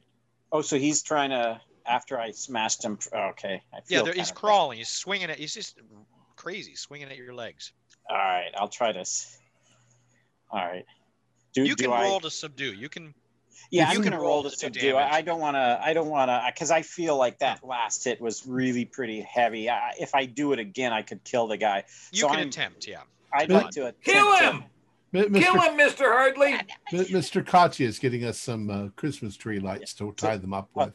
I'm trying to. I'll do try to subdue, get behind him, grab his arms, pull him back. Okay, roll, brawl, grapple. That's okay, 34. Okay, so that's a good success, solid success. No, it tries to get away from you, does not. You actually apprehend it. It's just wiry. It's like trying to grab onto a big bulldog. So I'll do the blackjack up under him, and just not crushing his throat, but just saying, calm down, we're not gonna kill you. Okay, it's just writhing and going crazy. Okay, so you're doing that. Now, Mr. McIntosh, the other one, are you going to try to grapple the other one, you said? Yes, I've told Mr. Katya to get some Christmas tree light string so that we can tie these people up. Yep, easy enough. Yeah. I'll do that on my turn in the initiative or whatever way you want to do it. I got a 13 on grapple, so that is actually that's almost an extreme, but it's okay. You've got a hold of it. It's writhing and trying to get away. It smells terrible. And Mr. Katya, you've got some Christmas tree lights. So you're moving in that direction as well. So you two are now. It would be Mr. Coburn, I guess, would be next. I'm wondering if after we tie them up, we should plug the Christmas tree lights in. And it calms them down. Especially if they flash a lot. I'm trying not to laugh so much. We didn't have the flashy ones in 1975. So both of the dwarfs are basically... The first two are grappled. There's the third one, the female one, is still up. Well, she's been knocked down, but she's trying to get up again. Brained her. Yeah, there's probably like gray matter leaking out her ear. Wait, that's the one I hit before? I thought I knocked out someone. That's the one that... yeah. Oh, okay. You hit the little girl with the... Oh, that is right. Naughty. Canadian Navy, motherfuckers. Canadian Navy. I'm just going to put... Am I a big guy? Let me check. What's your size? I'm a decently big guy. I'm just going to put a foot on her chest and kind of like in a grappling state, make sure she won't get back up. You want to incapacitate her. Roll to grapple. Whatever you get, that will do whatever you wish to do if you're successful. I can't believe there's actually vagrants high on PCP in the basement. 82. Dressed as elves. As I do it, she probably rolls over. She rolls over. Okay. So the other two, I'll just say, you guys are able to hold them still. Mr. Koch is running trying to tie them up, and you're successful in that aspect. So the first two are dealt with. But while you were dealing with them, the other one is still up and about. So now you all have to face the fact that there's a third one who's not tied up, and she's relatively quick. So she is definitely going after you, Mr. Coburn. So that's a hit. She's going after your knees, though. You take 2 points of damage. She cranks you in the knees with a wrench. 2 points of damage. Yep. I was gonna say, can I dodge? Yeah, you can dodge. Yeah, go ahead. Sorry, I should have said that. Okay, that's an 7. That is an extreme. You're like Spider-Man. Okay, you're out of the way. So she swings in the air. It would have cranked you right in the knee and done 2 points of damage, but boom, right through the air. So you're out of the way. Now, you guys are still fighting. The others have tied up these other ones. I will just assume, for the sake of time, between the remainder of you, you're able to surround her, grapple her, take her weapon away, and tie her up. So you have 3 of them tied up, and all they're saying is, naughty, naughty. You will be punished. Naughty, naughty. Who are these people? We're not. I don't know, but can one of you guys help me out? You're the guys. You attacked us. We're not naughty. You're naughty. They just continue to repeat it for about another couple, like 5 minutes or so. Then they go silent. Wait, I'm still fighting one. Oh, no. I said that, but for the sake of time, everybody's able to assist. Yeah, we've subdued them all. We've got them all tied up. You can have them all subdued. You We've haven't got killed any of them. Wait, where are their regular clothes? What are they wearing? Like old costumes they found down here? They're wearing old costumes over top of their regular clothing. Yes, and their regular clothing is homeless person clothing. These are people, vagrants from the street, or from the nearby encampment under the train bridges down the way. There may be more. Let's check on. They go to sleep. This is the thing.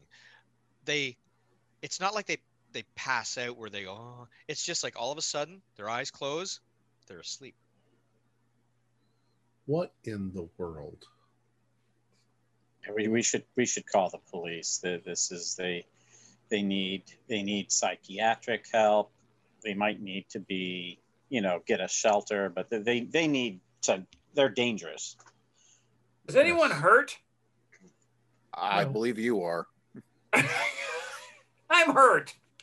Here, I had some medical training. Let me just go get some ice for your wound. That's your medical training, to put ice on it? Hey, it's good enough for now.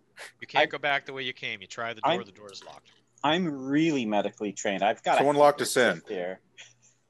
Let's move on and see if there's more of these people. No, we're getting the cops. It's not our job to fight these guys. But it is our store. There's no phone. And I want to make sure that there are no more vagrants that are high on PCP and wearing elf clothes in the basement. Hey, one of them could be American and brought a gun.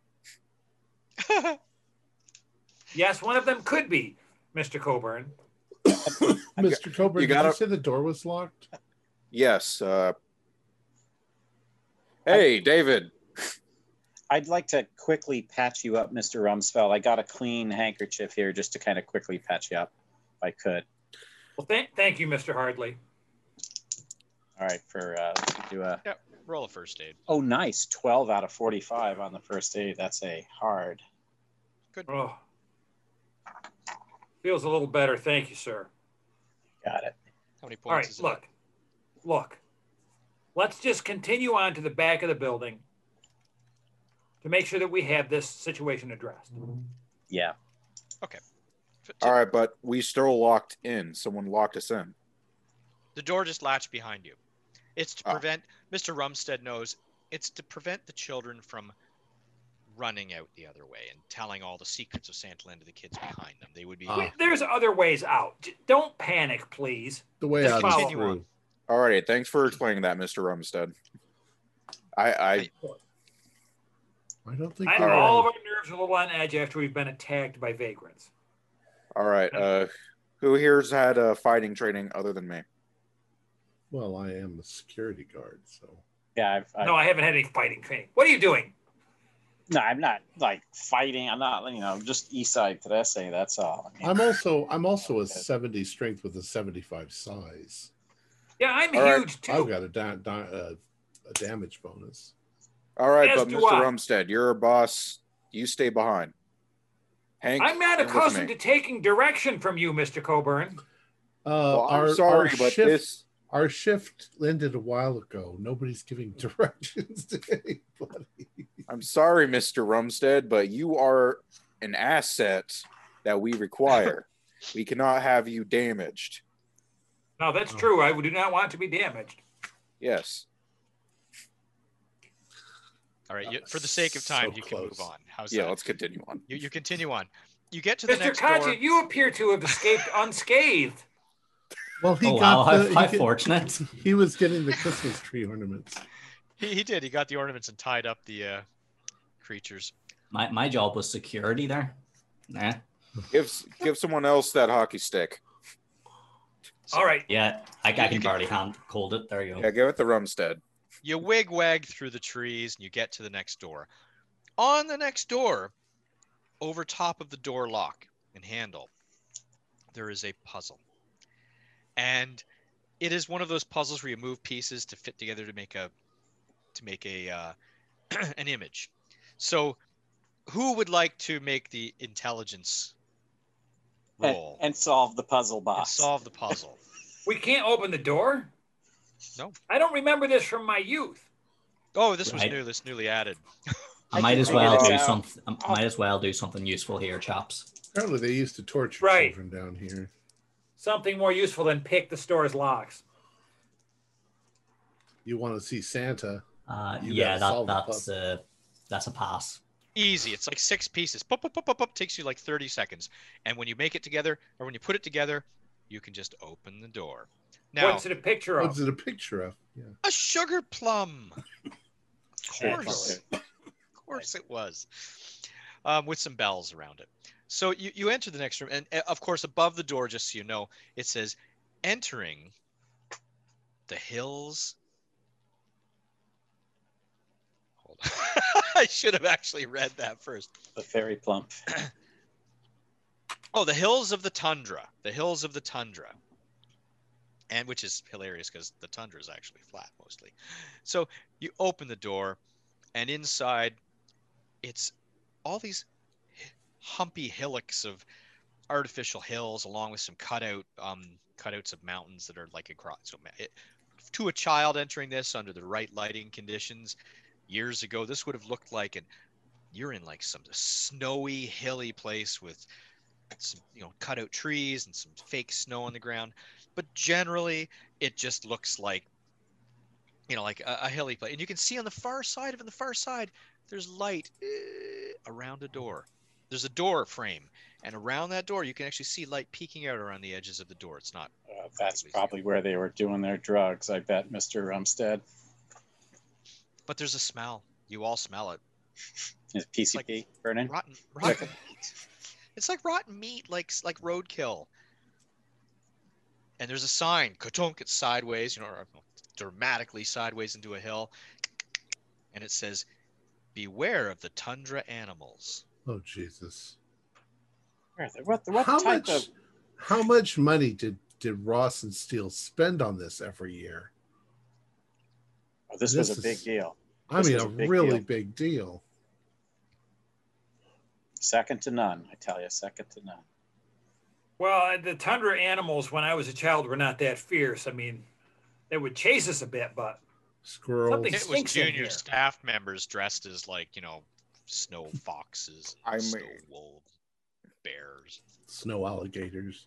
No one got hurt. Not like those crazy elves back there, but those are just... They weren't elves. They were just vagrants. Come on. Let's go. Right. Just go head for that door. All right, What forward. if they were employees that they just never fired? They never paid. All right, forward to the door. They're just angry elf midgets. It's fine. They never left. So you start walking. You have to go over the hills, and there's pathways over the hills so that you're not just damaging the fake snow. It's in kind of rough condition. There's little piles of dusty snow-like material between the hills. Probably something safe like asbestos or something. And up and over the hills.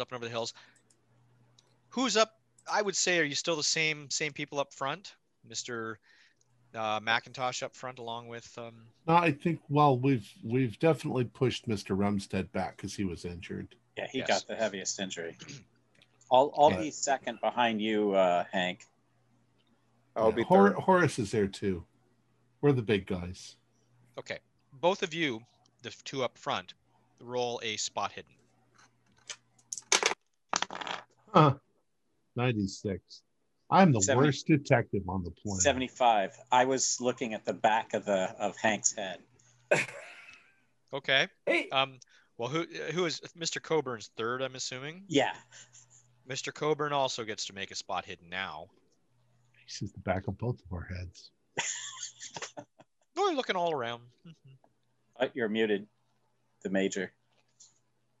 Sorry, I was making a joke on how I'm going to fail it, which I did. Oh no, you're looking at the back of my head. But remember, I'm a lucky person. Oh, I'll spend 72 luck. I spent That's 10 luck spend. to make. Wait, is it 10 luck? Let me double check. Well, you won't be using it after tonight. Yeah, spend 10 luck to make it a pass. Easy enough. To the right, you see standing on one of the hills, maybe 30 feet away, 3. Scruffy, bedraggled fur is wet and like matted, and the eyes are like, "Ah." It's not unlike the elves. Raccoons. And they're Are they covered in that attractive? white. They're covered in that white stuff, and they're looking at you. They're sniffing the air, and they come running towards you guys. But you don't mean real raccoons. You mean people in raccoon suits? No, these are raccoons. These are actual raccoons. Well, this is actually terrifying. Yeah. Now, I have a high charm.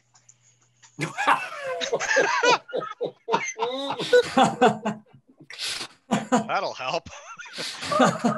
Who do you think you are, Jason? I didn't expect this to be so comedic. All right.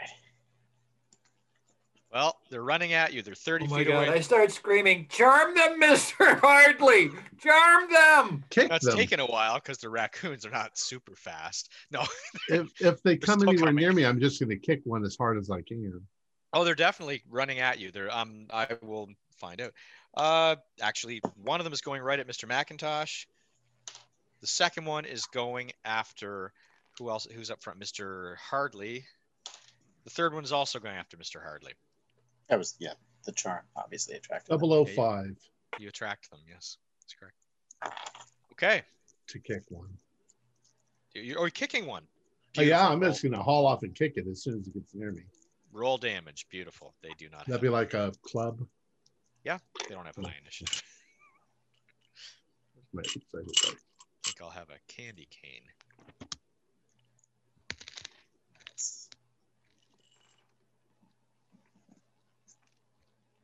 Six. Nice. Poor little raccoon. It flies through the air. Mr. Hardley, there's one coming. 2 of them coming after you right now. All right. Well, I'm gonna Hockey try stick that before. that spin kick I've always learned because I don't want to get that close with my hands. Maintenance 'cause man foo. Yeah, here we go. Spin kick. Oh, 37. Okay, wait a minute. Just so I can make sure the spin kick works, I want to make this a hard success. Brawling. 20.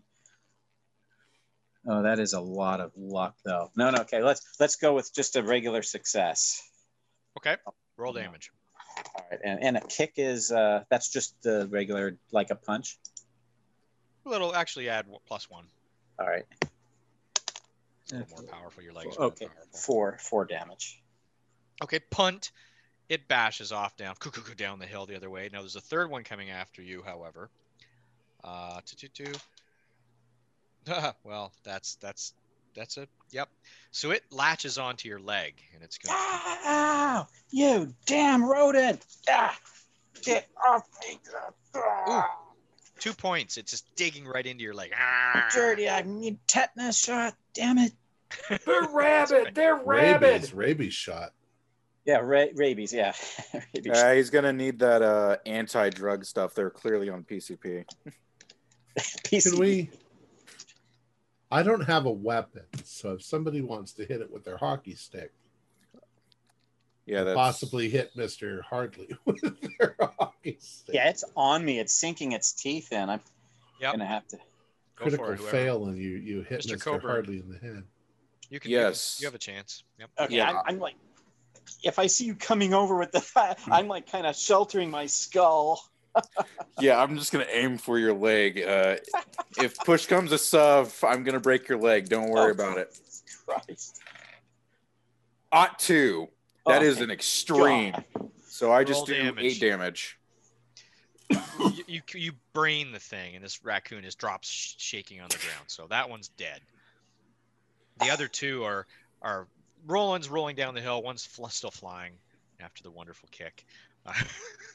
But they're actually coming back at you. So next turn, the raccoons are coming. The other 2 are coming at you, and they it's strange. Covered in the fake snow like they are, they almost look like small little Arctic animals. But they come running at you, and their blood dripping down their mouths or out of their ears. Still? Jeez. They're not dead. They're getting close. They're very determined. Fast. They're very determined. It's like they're rabid or something.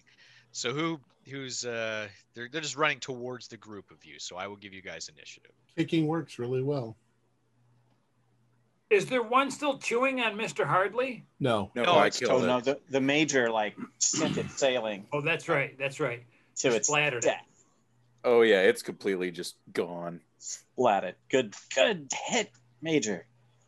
Well, Major, hit that other one that's running at us. Sounds good. Roll. You'll probably have a dramatic miss. What's the Just word do you it. would say when you hit a puck? Like 4. I'm gonna go for yell out 4. 4. That's what we all do. Fuck Yeah, you. Mr. 45. I missed by 5. Mr. Katya, would you please get down off of that table? I'm just Dancing dangling around my hiding. blazer off and like shooing them. Get away from me. Well, you do have a hockey stick. You can hand it to someone else. I think we already gave Oh, it to I think I already did hand it to did Oh, I someone not thought take it 2 off of you me? had them. Okay. I thought 2 of you had hockey sticks. Yeah. Basically, I said, David, give it to Mr. Rumstead. You're useless. Oh, okay. Oh, I have a hockey stick? You do Yeah. now, yes. Oh, Nice. I hit a raccoon. Yeah. Roll to hit. Why not? Go, Mr. Rumstead. Jesus. I dive, 99. yeah, Oh shit! I dive out of the way as Mr. Yeah. Rumstead You swings trip over that the blue thing. line. Not me. All right. Sorry, Mr. Hardley. Do You're I on the do I bench. get injured? Do I take damage? Oh, it's He not on still your leg bleeds the anymore. This raccoons one's there and loose. hits it. Okay. Anybody else going to take a swing or a kick? Sure. I will. I I'll will do a with- kick with as the- well. with the- You can both go ahead. You can each All right. go after the other one. all right. Hockey wasn't my sport, really. Swimmer. I got a hard. Okay. No regular here. Regular hit. As long as you don't roll a 1, you've taken them out. That's fine. All right. Another 6. Dead. Knock its head off. All right. So the crazy rabid snow raccoons are shuddering on the floor, and you're in your minds. You get the heck out of here. And you run to the door where the light is, thinking, "This is a door. It's there's light on the other side of this. We got to go through here." Wait, how bad is Mr. Hardley hurt? Hardly. He's just been bit. But he's been bit by a rabid raccoon. Well, we can't Here. do anything about it. We'll take him to the doctors. Yeah, I'll get to the doctors and get a shot, get it cleaned out. But yeah, we just need to We get out. have to. Wait, do you know which one bit you? Yeah, that one there. We have to take it. They can test its corpse for rabies. Oh yeah. Or we could just give him a rabies shot no matter what. It'll be fine. Well, a rabies, it's 14 days of shots in the stomach, and they're quite painful. However, therever after, you will be immune from rabies. But let's just take the corpse. Yeah. Well, can that's drag easy it. enough. That's I'll easy. take Carcass. like We'll take Well, the carcass. We'll wrap it up in Christmas paper. yeah, like Santa's sack or something. Oh, I with the broke it. Christmas now. lights. Do that. All right. You can take it with you if you want. You can drag it behind you. I don't care. It's whatever you like. So you get to the next door, and there's another puzzle on the door. So who's going to roll to solve the puzzle? I'll get it this time, boys. All right. I was valedictorian. What's happening here? I don't remember any of this from my youth. Hot Who set 5, up this- extreme excess. It's a Doors open. Christmas adventure. At this time, it's a picture of an igloo, and a pole in the back, red and white, like a barber's pole, but it has a big N on the top of it for north. So you open the door, and this room is completely bare on the floor. Shiny, slippery looking glass. And the lights are on. On the far wall, now this is one, there's a little bit of a flickering light. And you all enter the room, and there's a sign that says, "Beware of slipping on Lake Happiness." And it's an artificial lake made of like glass or plexiglass or something like that. And underneath it normally would have been blue painted floor because it's raised up a little bit from the normal floor. But everybody roll a spot hidden. Hey, I failed it again with the 97. You're focused on your Normal leg. success. It's a fail. Fail. Right. Only one of you got it. Okay. You all enter the room. You're like, oh, there's another door at the end that says Santa's Workshop. You can see that from where you are. You move in. Only Mr. Coburn glances down and notices that beneath this glass surface, there's rats everywhere just running around underneath the floor, like underneath the glass. Rats. And yes, their eyes look kind of messed up. So you're looking at this and your immediate thought is, I don't want to break that because there's rats throughout this whole floor. And as you enter the room and you shut the door behind you, against the back wall, light bursts forth and it says, witness the aurora borealis. And normally, Mr. Rumstead, you remember this, they actually did have some flashing lights that were just colored cellophane over top of lights they would turn on to make the walls look like the aurora, the northern lights. But this is weird. This is like not what you would you remember, because this actually looks like the northern lights glowing, hanging above the doorway. So everybody, could you please make I guess the most appropriate thing would be a constitution roll. 03. 07. Wasted. I got an extreme success. Wow. Yes. Yeah. Extreme success. I lost my D10 dice. Give me a second. It was a 90. I got it. It's 38. Normal. Okay. It doesn't look right to you guys. It doesn't look like regular light. But when you concentrate at it, you all start to feel a little bit like when you would imagine watching like the Amazing Kreskin on TV, who none of you know who he is probably. I know who he is. Oh, you know who he is. It's like watching that where you would hypnotize people, where you start to feel kind of like, whoa, like woozy, like you've had a couple drinks really quickly and they're just hitting you. And you shake your head, you shake it off, and no, that's wrong. And then it's just light. It's just light at the end of the hallway. And it's not what you thought it was. So but now you've all noticed that there are rats under the glass floor. So the way out is the door where it says Santa's Workshop. Let's hurry up and get the hell out of here. Wait. We're all big guys, though. Several of us are quite big. One of us isn't. I look at David. So we sent him out first? Yeah, just go one at a time, not all at once. Yes, let's send David first to make sure it can take anybody's weight at least. We could also walk along the edges where it's, there's got to be supports underneath structural or something. Integrity. There are supports, yes. It's definitely, you can see the floorboards underneath the joists and such. Walk along the support floorboards. All right, so let's sort of split up and spread out. And it's a good idea, I think, if Mr. Katya goes first. Are there just a few rats here and there, or is this like a floor of rats? Where you're standing, if you look around, you count at least 10 from just where you're standing. They're just milling around. Christ. They're looking up at you.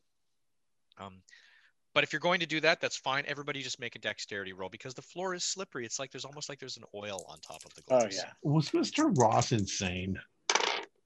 36 out of 55. Pass. Fail. It fell crooked, so I'll take the highest number, which is still a 28. That's a hard success for me. Hard success for me. Normal. All right, Mr. McIntosh, you're the only one who failed. Yep. So, what's your size again? I'm a 75. You're huge. Yeah, big. Linebacker. But you're all tiptoeing across. Now, it's not so slippery that you can't run. It's not so slippery that you can't move. It's just slippery that it makes it difficult to move without falling. And you're moving across, and halfway across, Mr. McIntosh goes, shoop, boom, lands on his back. And you see the glass go, spider cracks forming, moving out from where he is. And probably a lot of blue language comes out of my mouth that I would never normally say. Oh, normal. Yes, absolutely. Blue language. Yeah. Bordel de putain de merde. That's in French. So we should slowly step away. Yes, move. Stay away from Leave Mr. him to his McIntosh. fate. Mr. McIntosh, can you crawl over near us? Of course I can. Do I do damage from falling? You don't take any actual damage. You're not falling very far. It's just a slip and fall on your butt. Do The the glass rats cracks? do the rats congregate underneath him? Mm-hmm. Yes, they do. They're running underneath the glass. The glass is not broken yet. Yet. I'm just Why saying aren't they it hasn't. scared away? But okay. Their eyes look wrong. I'm going to try to get up. No, crawl. Okay. Make one more dex. Well, you choose what you're going to do, but it's a dexterity roll if you're going to get up. If you crawl, it's not. But you go slow. Well, I'm going to crawl until I'm on glass that's not broken, and then I'm going to stand up. All right. That's easy enough. You do that. You stand up. The glass behind you is starting to actually break now. The glass, the glass pieces of it. Ching, ching, ching, ching, Shit. ching. I shuffle towards the exit. Let's get out of here. Okay. Shuffle. Yep. Shuffle. All right. Well, it's cracking open. Now you're actually seeing rats. There's nothing on the door. Just so you know, there's no puzzle on this door. There's just a latch. Rats are hungry. Let's get out of here. Let's get through that door. Okay. You can. The rats are starting to come out of the hole in the glass now. Yeah. They're starting to move towards you. Are you running? Yes. Okay, Rapidly. you're running. Rapidly. Run. Everybody make one more dexterity roll. I'm on my 22. ass. It's a hard pass. I'll spend Fail. 8 points of luck to not fail. That's Okay. a hard pass for me as well. Okay, Oh, well, No Mr. way, I'm Rum. spinning around like Bambi. Okay, Mr. Rum said, shh, hot hits the ground, but you're very close to the door. The door, you can open it immediately, and Mr. Rumstead has fallen right near the door. The rats are about 20 feet away.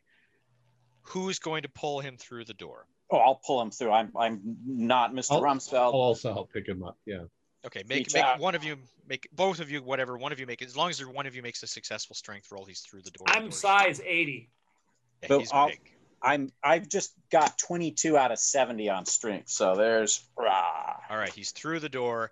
The door latches shut. And as it latches shut, you can hear all those nasty little rats that are creepy eyes slamming into the door and chittering and screeching from behind. Never seen anything like that before. But Mr. Hardley, we haven't seen anything like any of this before. Exactly. I almost wonder if we're all upstairs sleeping and someone slipped a Mickey into the punch. Mean some PCP? Or that. I don't know what the effects of PCP on a Canadian would be. On a Canadian. I can't help you either. You turn around, you're shocked, you're like, oh my God. And you notice you are now in the old day equivalent of the first room you're in. This is the final room. There are chairs set in a semicircle. Half of them are knocked over, and a couple are just on their sides. One's upside down, and they're in front of a large dais. And on top of it is a throne. And it's very opulent. It's Santa's throne, and there's chairs on either side, just like in the previous room, but much more substantial chairs. Sitting on the throne is a dead person. It is a dead man, desiccated, and he has a Santa Claus outfit on. And you're shocked by this. I mean, this is someone. But you notice that underneath his Santa Claus clothing, there's like regular clothing. It's like it's a person dressed up who's put on a Santa Claus outfit who's died in there. But everybody, while you're staring at, make a spot hidden, each of you, please. How about a sanity roll? Yes, you do have to make a sanity roll as well. After all of this, I'll spend 2 points to pass. I'd pass right on the money. 45 on a 45. Critical fail 100 spot hidden. I got an extreme success in the spot hidden. And then sanity roll as well, did you say? Okay. Sanity roll for each of you, yes. After all of this, as you start to calm sweet down. Jesus, I didn't make that. Yeah, failed both rolls. I failed my sanity roll. I made the sanity roll as well. If you fail sanity, if you pass your sanity roll, you take 1. If you fail, 1 die 4. You can do that yourselves. 4. After all of this, it's all culminated in this right now. But for those of you who made the spot hidden, you notice that behind the throne where the wall is, this is the back wall. It's been busted out, and there's area at the top which would be above ground where it's been pushed out into the parking lot where the brickwork has been moved. But there's actually a hole behind the Santa Claus's throne in the wall. A hole that leads to the exterior, or that leads deeper into the ground? You'd have to actually move behind the throne to look, but it means you have to go around the throne. And I'm assuming that one of you do.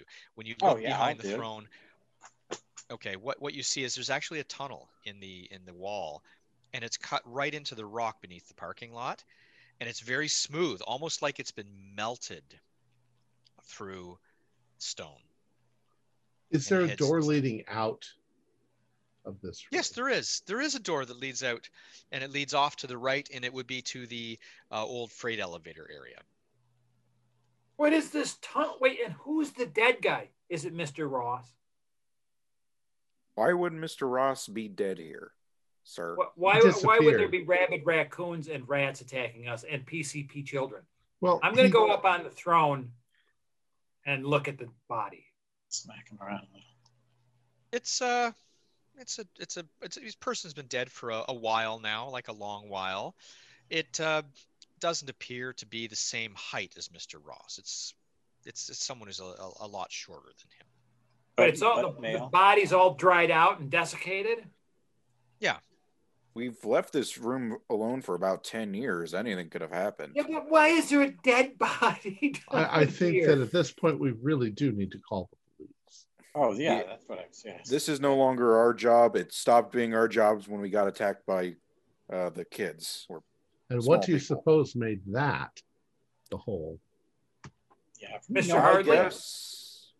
Yeah, this makes no sense. This should not be here. Can we flash one of the flashlights down into the hole to get a better look? I step around back and peer in. Hold on. Are we good for a bit longer, everybody? Still good? Oh, yeah. Sure. Okay, excellent. Okay, you shine the flashlight down, and it just sort of twists and winds. It's a very smooth hole through the stone, and it goes deeper and deeper into the ground. We're not talking straight down. I mean, you could walk down this, or it's certainly tall enough, like it's like maybe 5 feet tall. You could walk down it, but there's a bit of a, number one, you can all smell that salty smell from the hole. Huh. And number two, there seems to be light at the end of the tunnel. That's a good sign. Yeah, it's a good sign. Yeah. A good sign. I was about to say there's nothing on the planet that could make me just go down that hole. Well, no, there's a light. There are no telephones down here, right? Not right here. No. As you know, by the freight elevators, if you go through that side door, you're back into the area right between the two buildings where there is a freight elevator, and there should be a phone there. Well, I'm the maintenance guy. If someone's bleaching off of our electricity and we're paying for it, this has got to get shut down. So I'm going to go down there and figure out what the hell's all plugged into our power. Why, is there a power line running out of the hole? Well, there's light coming out of there, and it's accessed from here. Someone knocked into the building, and I bet you they're pulling our power. Oddly enough, after they left a corpse down here. Oddly enough, there is something on the floor of the corridor, or the tunnel, and it is a tube. It is like a wire. Yeah, see, look at those. But it's not connected to anything inside the building except the back of the throne. And when you turn around and look at the back of the throne, it's like the hole has been chewed through the throne. Huh. And it's stuck right into the guy. Oh, that's Wait, so weird. this cable or whatever it is goes through the throne and into the dead body? He said a tube. Well, it's a tube or cable. It's round, and if you poke at it, it feels almost like flesh and not plastic or anything. It's bizarre.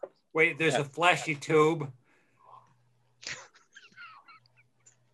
Yeah, right no up into worries. the I guy. had to go there. I'm the repair guy. I've got electrical tape on me. I can patch that up. I'll wait for you here. Anyway, well, this needs to be unplugged, obviously. Well, unplug it from the dead guy end. Just pull it. Grab it and pull it, Mr. Sure. Hardley. Okay. All right. Okay. Here we go. So I'll just take it out with my handkerchief, though. Okay. You pull it. Takes a bit of tugging. You pull it out from behind the chair, out of the body shuffles, like shimmies and shakes. And when you pull it out, number one, you look at it, it looks like meat. It's not like there's wire. There's actually wire, but there's also like a fluid that looks like ichor, blood, something. And from the other side of the wall where all the rats are, you hear the squealing and screaming of rats. There's just high-pitched, terrible screaming. And if you listen closely, which you probably aren't, you can even hear the screaming and squealing of 3 that have been tied up by you down farther. But they're rooms away.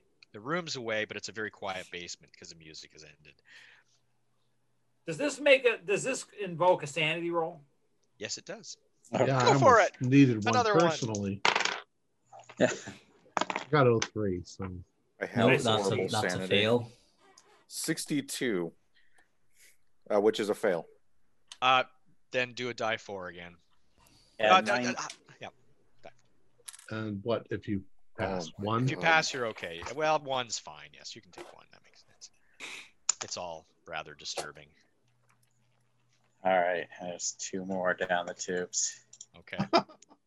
I started with such low sanity, Yeah, I might but- go crazy. Homer. All right, Mr. Hardley, we have to go down this tunnel. Yeah. This is not right here. This is something's really amiss. So I'm following this. We This- can't leave this. We can't leave this mess for someone else to clean up. I mean, we do have to call the police to deal with the PCP vagrants, but we should investigate this. We are Steel employees. Exactly. Yeah, I'm not paid enough to investigate this. It's just a tunnel. Miss- My, I'm waiting here. All right. So I my go character's crawl down eyes in twitching, and he's just like, Now, Mr. No, McIntosh, remember you are hired to investigate trouble. Yeah, I investigate things inside the building. That it's not inside the Yeah, building. but these people are stealing power from us. Look, the lights are on. Right? Stealing power. That's so your I'm gonna- concern. I'm gonna go down there. After Mr. Steele's kindness to you, and I tap your breast pocket where you put your envelope, I'm surprised that you're not eager to assist him. This isn't kindness. This is deserved. Oh, I'll get this I'll take up the rear then. fixed. Don't worry, Mr. Rumstead. I'll get this figured out. So I just follow the damn no, fluffy I'm following cable. Mr. Hardley. Yeah. All right. Are you all following going it down? Are you all going I down the guess tunnel? so, but I'm going. my Run it this character's far. having some pretty bad PTSD, but yeah, you'll follow. I'm PTSD holding didn't Mr. exist in Kachi's hand. 1975, just so you know. So, okay, so you all are heading down the tunnel. You're heading down, Yeah. and it twists and winds, and it's smooth. The smell of the ocean is stronger and stronger. And you keep walking and walking and walking. You're like, when is this tunnel ending? We should be underneath Lake Ontario by now. And you get to a spot where the tunnel opens up, and you're looking out on an island. You can What see the- the ocean. You can see trees. You can see sand, Daylight?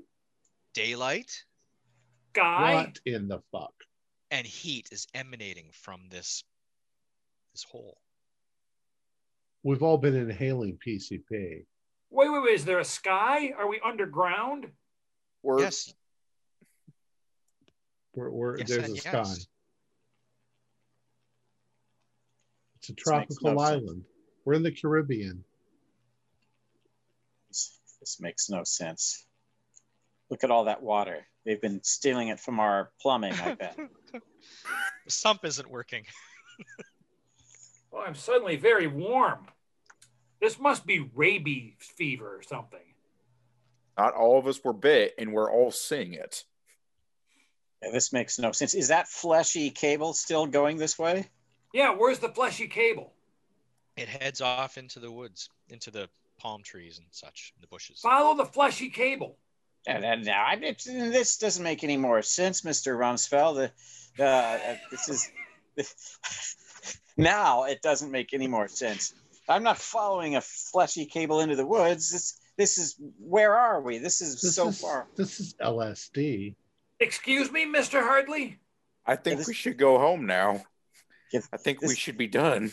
Yeah, this doesn't look like really a good idea to continue exploring here. We're now out in there's a ocean and an island and trees, and this isn't supposed to be here, Mr. Rumstead. This isn't even our property anymore. The tunnel has gone into someone. We're probably trespassing in someone else's property. This probably Lake Ontario's fumes that are making us hallucinate. My watch says 10:30 at night. How are we in the sun daytime with the blue sky? Oh yeah, good call. It's also the middle of winter. Yeah, and it's nice and warm here. Sunny. So I don't think this is Lake Ontario. Yeah, this is somewhere. Well, maybe it's the American side. But this is Canada. Yeah, we've been walking a long time apparently, and this You're in Buffalo. This makes no sense. We've got to we should go back. But we've left sensible territory hours ago.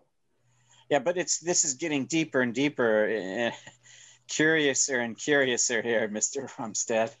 No, I agree. Let's see where it goes. But I'm going to follow this fleshy tube. We can always go back. Okay. All right. Okay. Yeah, we can always follow the fleshy tube back to the corpse in our basement. The other thing is, if it was a hallucination of drug-induced, we're all having the same one, which is we'll just stick possible. together. We'll be Was safe. anyone bit by the children, perhaps? The children? I don't think they even attempted to bite us. Do you mean the dwarves?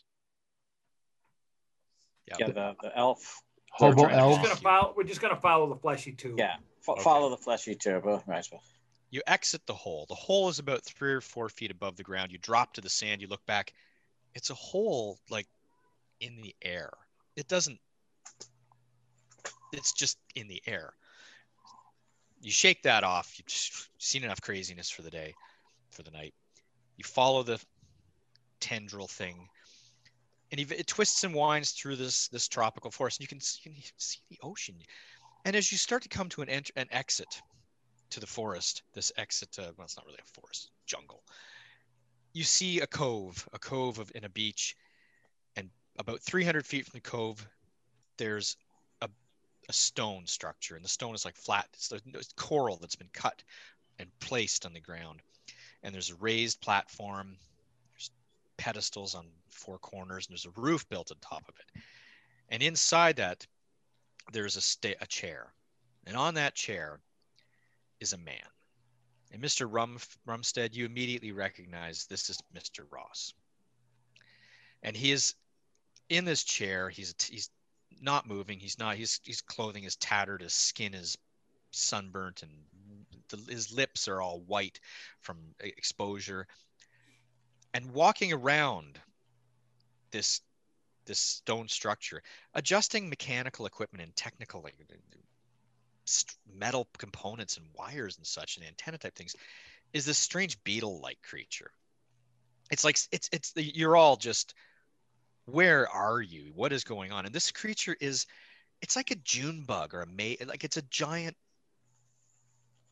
like a beetle of some sort, and it's adjusting the instruments, and it's adjusting it, checking things, and it's lifting up the cable that's dropping it to the ground. And it goes back to the instruments. It's just walking back and forth. How big is it? It's probably under 10 feet, like 5 or 6 feet long, a few feet wide, like a giant beetle. It's bigger than us. In mass, like size, yes. It's not higher than you, like maybe 3 feet above the ground.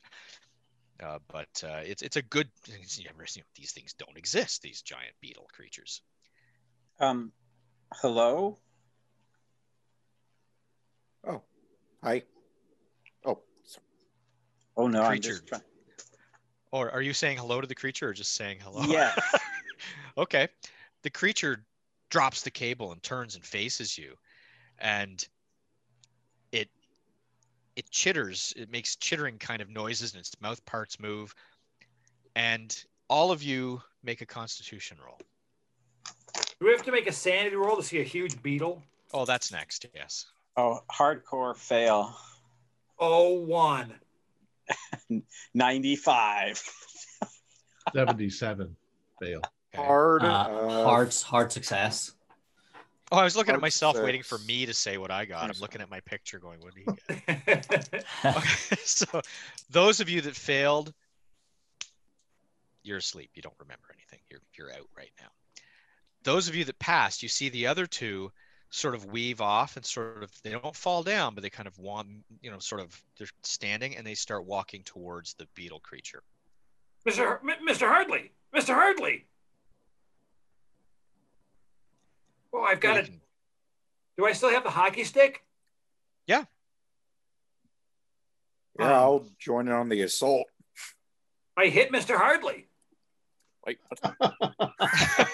Well, you knock him sideways and he's still not Do I knock him over? Can I trip him? cognizant.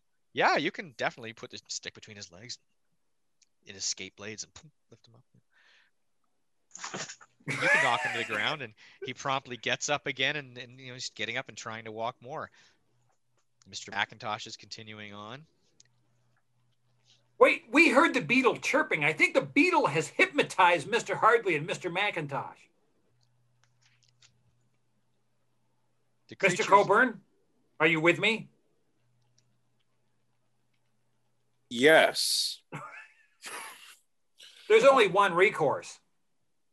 we must beat up the beetle and roll Or sanity. we could do that. I was going to say flee, but okay, we'll attack the beetle. Okay. Are they fleas or beetles? It's a beetle. The creature is running, is moving towards a table of mechanical devices and things like that. Things you see on a table while you're moving towards it. It's still you're still a good 50 feet away, but you can run towards it. Mr.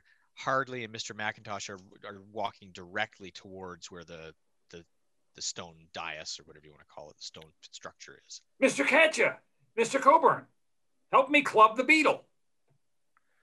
Yeah, I think we're gonna have to. Looks like they're gonna do something nasty to them. I think one of us should stay here and make sure the other guys don't touch whatever that thing is. I wouldn't want to touch it either. All right. Well, you're strong. You wrestle them to the floor, and I'll accompany Rumstead. I am actually not that strong. My character's a little old. Gentlemen, this is no time to debate. Just choose a course of action. I'll accompany Mr. Rumstead up to the beetles. Okay. Beetle. There's only one.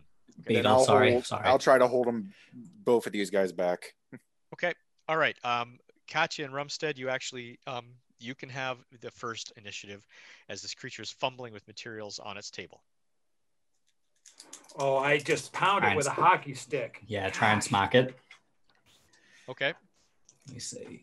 I terribly missed.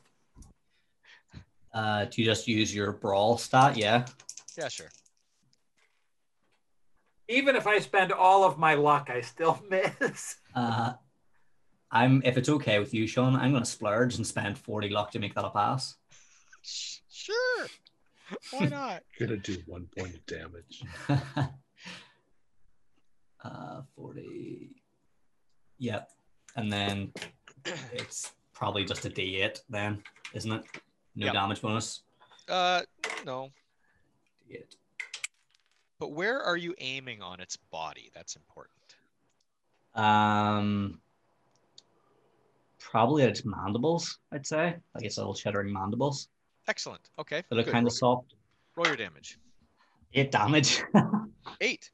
That is perfect. What you end up doing is knocking off one of its antennas and do damage to its eye and its face on that side as well. So the creature busts off to the side, doesn't succeed in doing whatever it was going to do.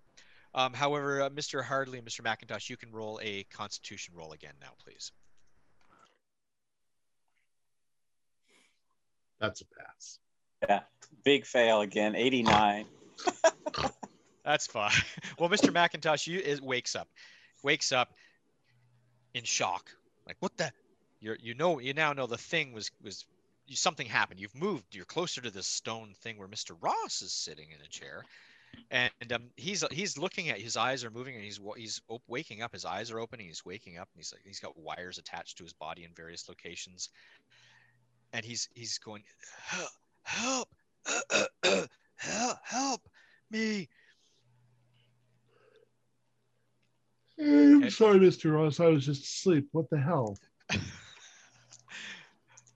The creature is now turning. I'm just going to say,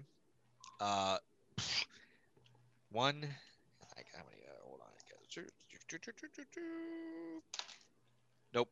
Okay, so it actually tries to attack Mr. Rumstead, who missed, but it stumbles a bit because of its damage to its antenna, and it drops down on one leg, and it stands up again, and now it's going after. It's turning on both of you. It's backing away. So, Mr. Katya, you can now take another turn as well as Mr. Rumstead. All right. Well, I'll try to bash it again. Okay. Okay, so I will spend 20 luck to make that a regular success. Okay. Excellent. And if there's a way that I can hit it on its underbelly, I would like to. It's a hockey stick. You can, just like a scythe, go right up underneath. Wonderful. 8 points of damage. Wow. 8, 16, 16. All right. The creature takes massive damage to its underbelly, and bug goo starts coming out of it. Mr. Katya, however, it is your turn. You can actually go now before the creature react. Yes, I hear Ross starting to cry out for help, and I'll go over and see if I can make heads or tails of what he's rigged up to. Like, I kind of want to see if I want to see if I can help him, basically. Oh, are you leaving me with the beetle? You're in combat. Oh, sorry. I thought you could do that as part of it. Sorry. Then I'll finish off the beetle. Yeah, it's coming after. It's like facing the two of you, so you can't just go, I'll be back. so take a swing. I thought I just got him down on his knees there. Let's see. Oh, it just dropped to the side and turned around, faced you too. How much do I have left? Yeah, I mean, I might as well spend that. Yeah, I'll spend another 13 points of luck to make that another pass. Okay, roll damage. No damage bonus. Go on, another 8 damage. Nice. It's off the desk. No, 1 second. All right. Good news. Whoa, he's gone. I looked away. Rogue die. Oh, it's underneath that table full of stuff. He's never gonna find it.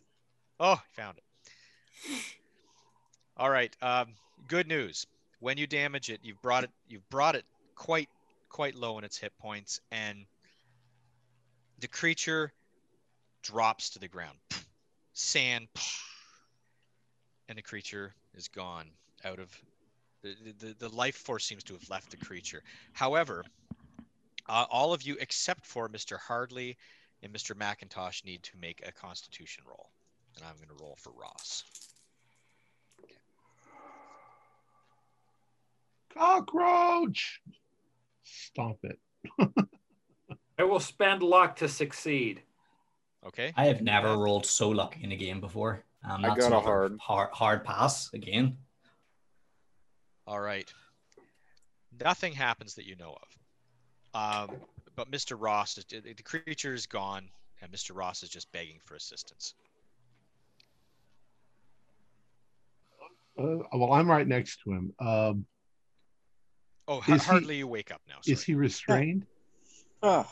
He is restrained, but very lightly, very mildly. He's not tied tight. He's just very, very basic, like There's not tubes or mechanical pipes or wire. anything coming out of his head? There's or... wires attached to his skin. Some are going in under his skin. There's some like a helmet on his head with some wires attached to equipment, but it's all easily removable. Is he clothed? He's wearing the tattered remains of like summer attire. All right. So I'll try to pull whatever it is off him without hurting him. Yeah, easy. It's not difficult. So you get him removed from the equipment.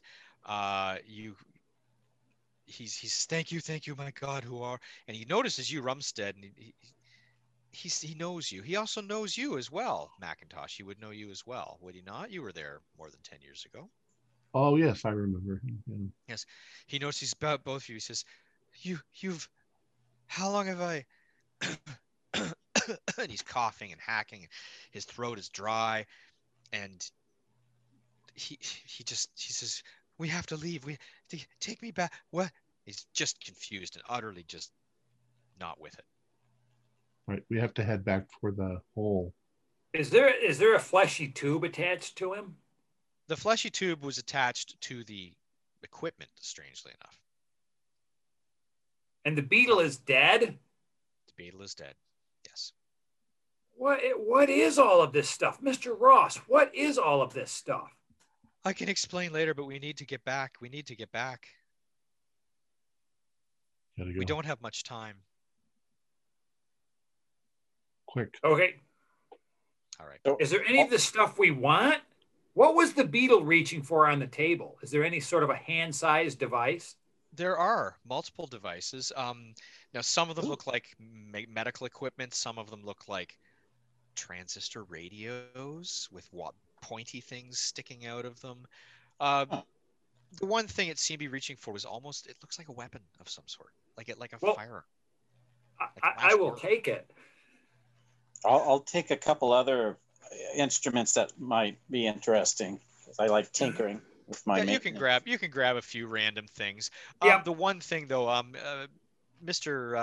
McIntosh, could you make a spot hidden, please? Sure.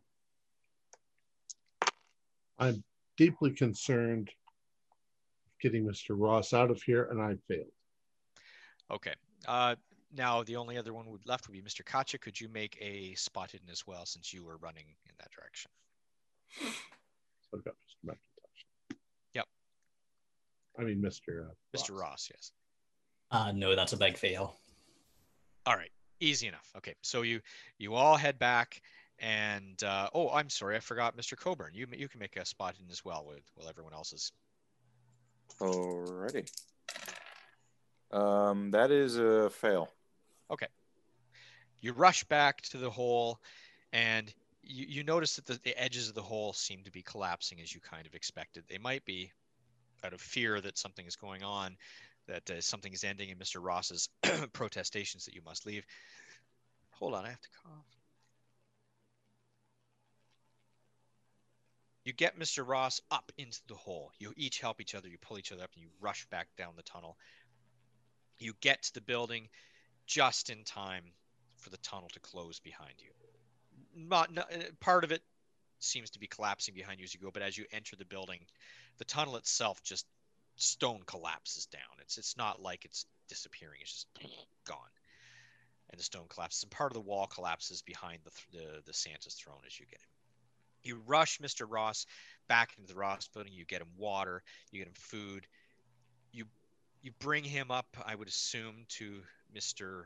Steele's office, and there's shock and surprise. And Mr. Steele is nurses up there. Yeah, nurses are there. They can assist. They bring him back. They feed him, and they call an ambulance, and they send him off to the hospital. You all need to take another sanity roll, but it doesn't really matter because it's one shot. But 98 again. I succeed. So some of us need to actually be hospitalized. Yeah. Oh no, I failed. Anybody who fails takes another die 4. However, Mr. Hardley, that's a pretty serious fail. You actually need some time with a psychotherapist or the time in the hospital. I am indefinitely insane now. Yeah. Indefinite. Well, all right then. You need new floor manager. So yeah. Yeah. We need a new menswear manager too. There's no way I'm letting that thief stay on the payroll. And the way he unlocks a lock. Chink. I'm just curious, are the rats still there? Are the rabid raccoons still We went there? the other way back up. Dead. Right? They're dead. Yeah, you went the other way. Yeah. But you went the other way. But you do investigate. So the closure. When you return to looking at the building, you find that the rats are gone, are dead. The 3 people you tied up, they're just homeless vagrants, and they don't know what happened. They have no idea. They're injured and damaged. They need hospitalization and assistance. They have no idea where any of this came from. The guy on the throne was another homeless guy. Something had happened in the past that you're not quite aware of. But he as well was a homeless guy. They actually knew his name. It was like David Johnson.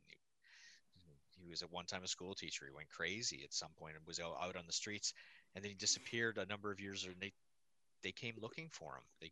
They just sort of wandered into the building one night when the door was accidentally left open. They found him, and that's the last they remember. Mr. Ross and Mr. Steele have a meeting with you, and they explain that this is all very confidential because nobody will ever believe the story that they tell you. And Mr. Ross explains that for years he'd been searching for his parents, years, and he knew that his father was someone who had money and wealth, and he could have done anything he wanted to with his life in business, but he had so much, he just decided to take up things he was interested in. Those things were looking into esoteric beliefs and the occult and such. And he went searching for his parents after they disappeared. He never did find them. He found rumors and hints in his father's writings and such, but he himself got interested in these same esoteric writings. And he stumbled across a book in Istanbul once called the Eltdown Shards. And the Eltdown Shards was a mystical story. He doesn't think you'll believe any of this, but you've seen enough craziness that you could probably kind of believe him. And the Eltdown Shards, it was a book that spoke of beings that could exchange thoughts and minds and project thoughts onto others and through others and control them. And when he went searching for more information on this, he was able to find a way to contact these other creatures. And he says the creature that he did contact, the thing that had actually captured him, was called a Yithian. And they come from elsewhere. They're from well beyond our realm. And this Yithian creature, probing his mind over years and years, was trying to gather information on humans and humanity and beliefs. And the one thing it caught on was his obsession with finding his father, which he couldn't help him with, this creature, because it's not necessarily an evil creature, but the other thing was his obsession with Christmas. So through projection, he was trying to assist Mr. Ross in bringing him into a sense of purpose and a sense of happiness. He couldn't help him with finding his father, so what he did help him with was breaking through back to where he came from, which was the Steele Ross building, and actually recreating his Santaland the only way it could, by controlling other creatures from our world and replicating what he believed would make Mr. Ross happy, making him believe that the Santaland that he was obsessed with throughout his whole life was real. And again, that's it. And it was the Yithian from the Coleoptera race that comes after us, the beetle Yes. race. Yeah, That's right. cool. All right, let me go ahead and finish that. We can ask some questions. Our players included Matt Ryan, Theodore Martinez, Stuart Lively, Mark Anthony, and myself, with Sean Little as the keeper of the secrets. We have a Discord server where we can chat with, where you can chat with other members. You can set up private games, and you can learn the finer arts of gameplay and game mastering. There's a link below. We're currently producing up to 4 shows a week with music and sound effects added in post-production in order to create a richer listener experience. We provide audio-only versions of our shows free for you to download from Podbean or iTunes. The costs involved with the show are provided almost entirely by our patrons. Without them, we wouldn't be able to do what we do. If you'd like to help support our show, please visit our Patreon account. Just $1 to a month helps us a lot. You can find a link in the description below. Like, share, and subscribe to our channel, and punch the bell icon for updates on our latest shows, and leave us some comments. We enjoy reading them and answering any questions you might have. This is Tom Rayleigh, together with all the members of our gaming club, inviting you to journey with us once again into the darkness for another adventure into the universe of H.P. Lovecraft and the Call of Cthulhu role-playing game. Until next time, good luck, good gaming.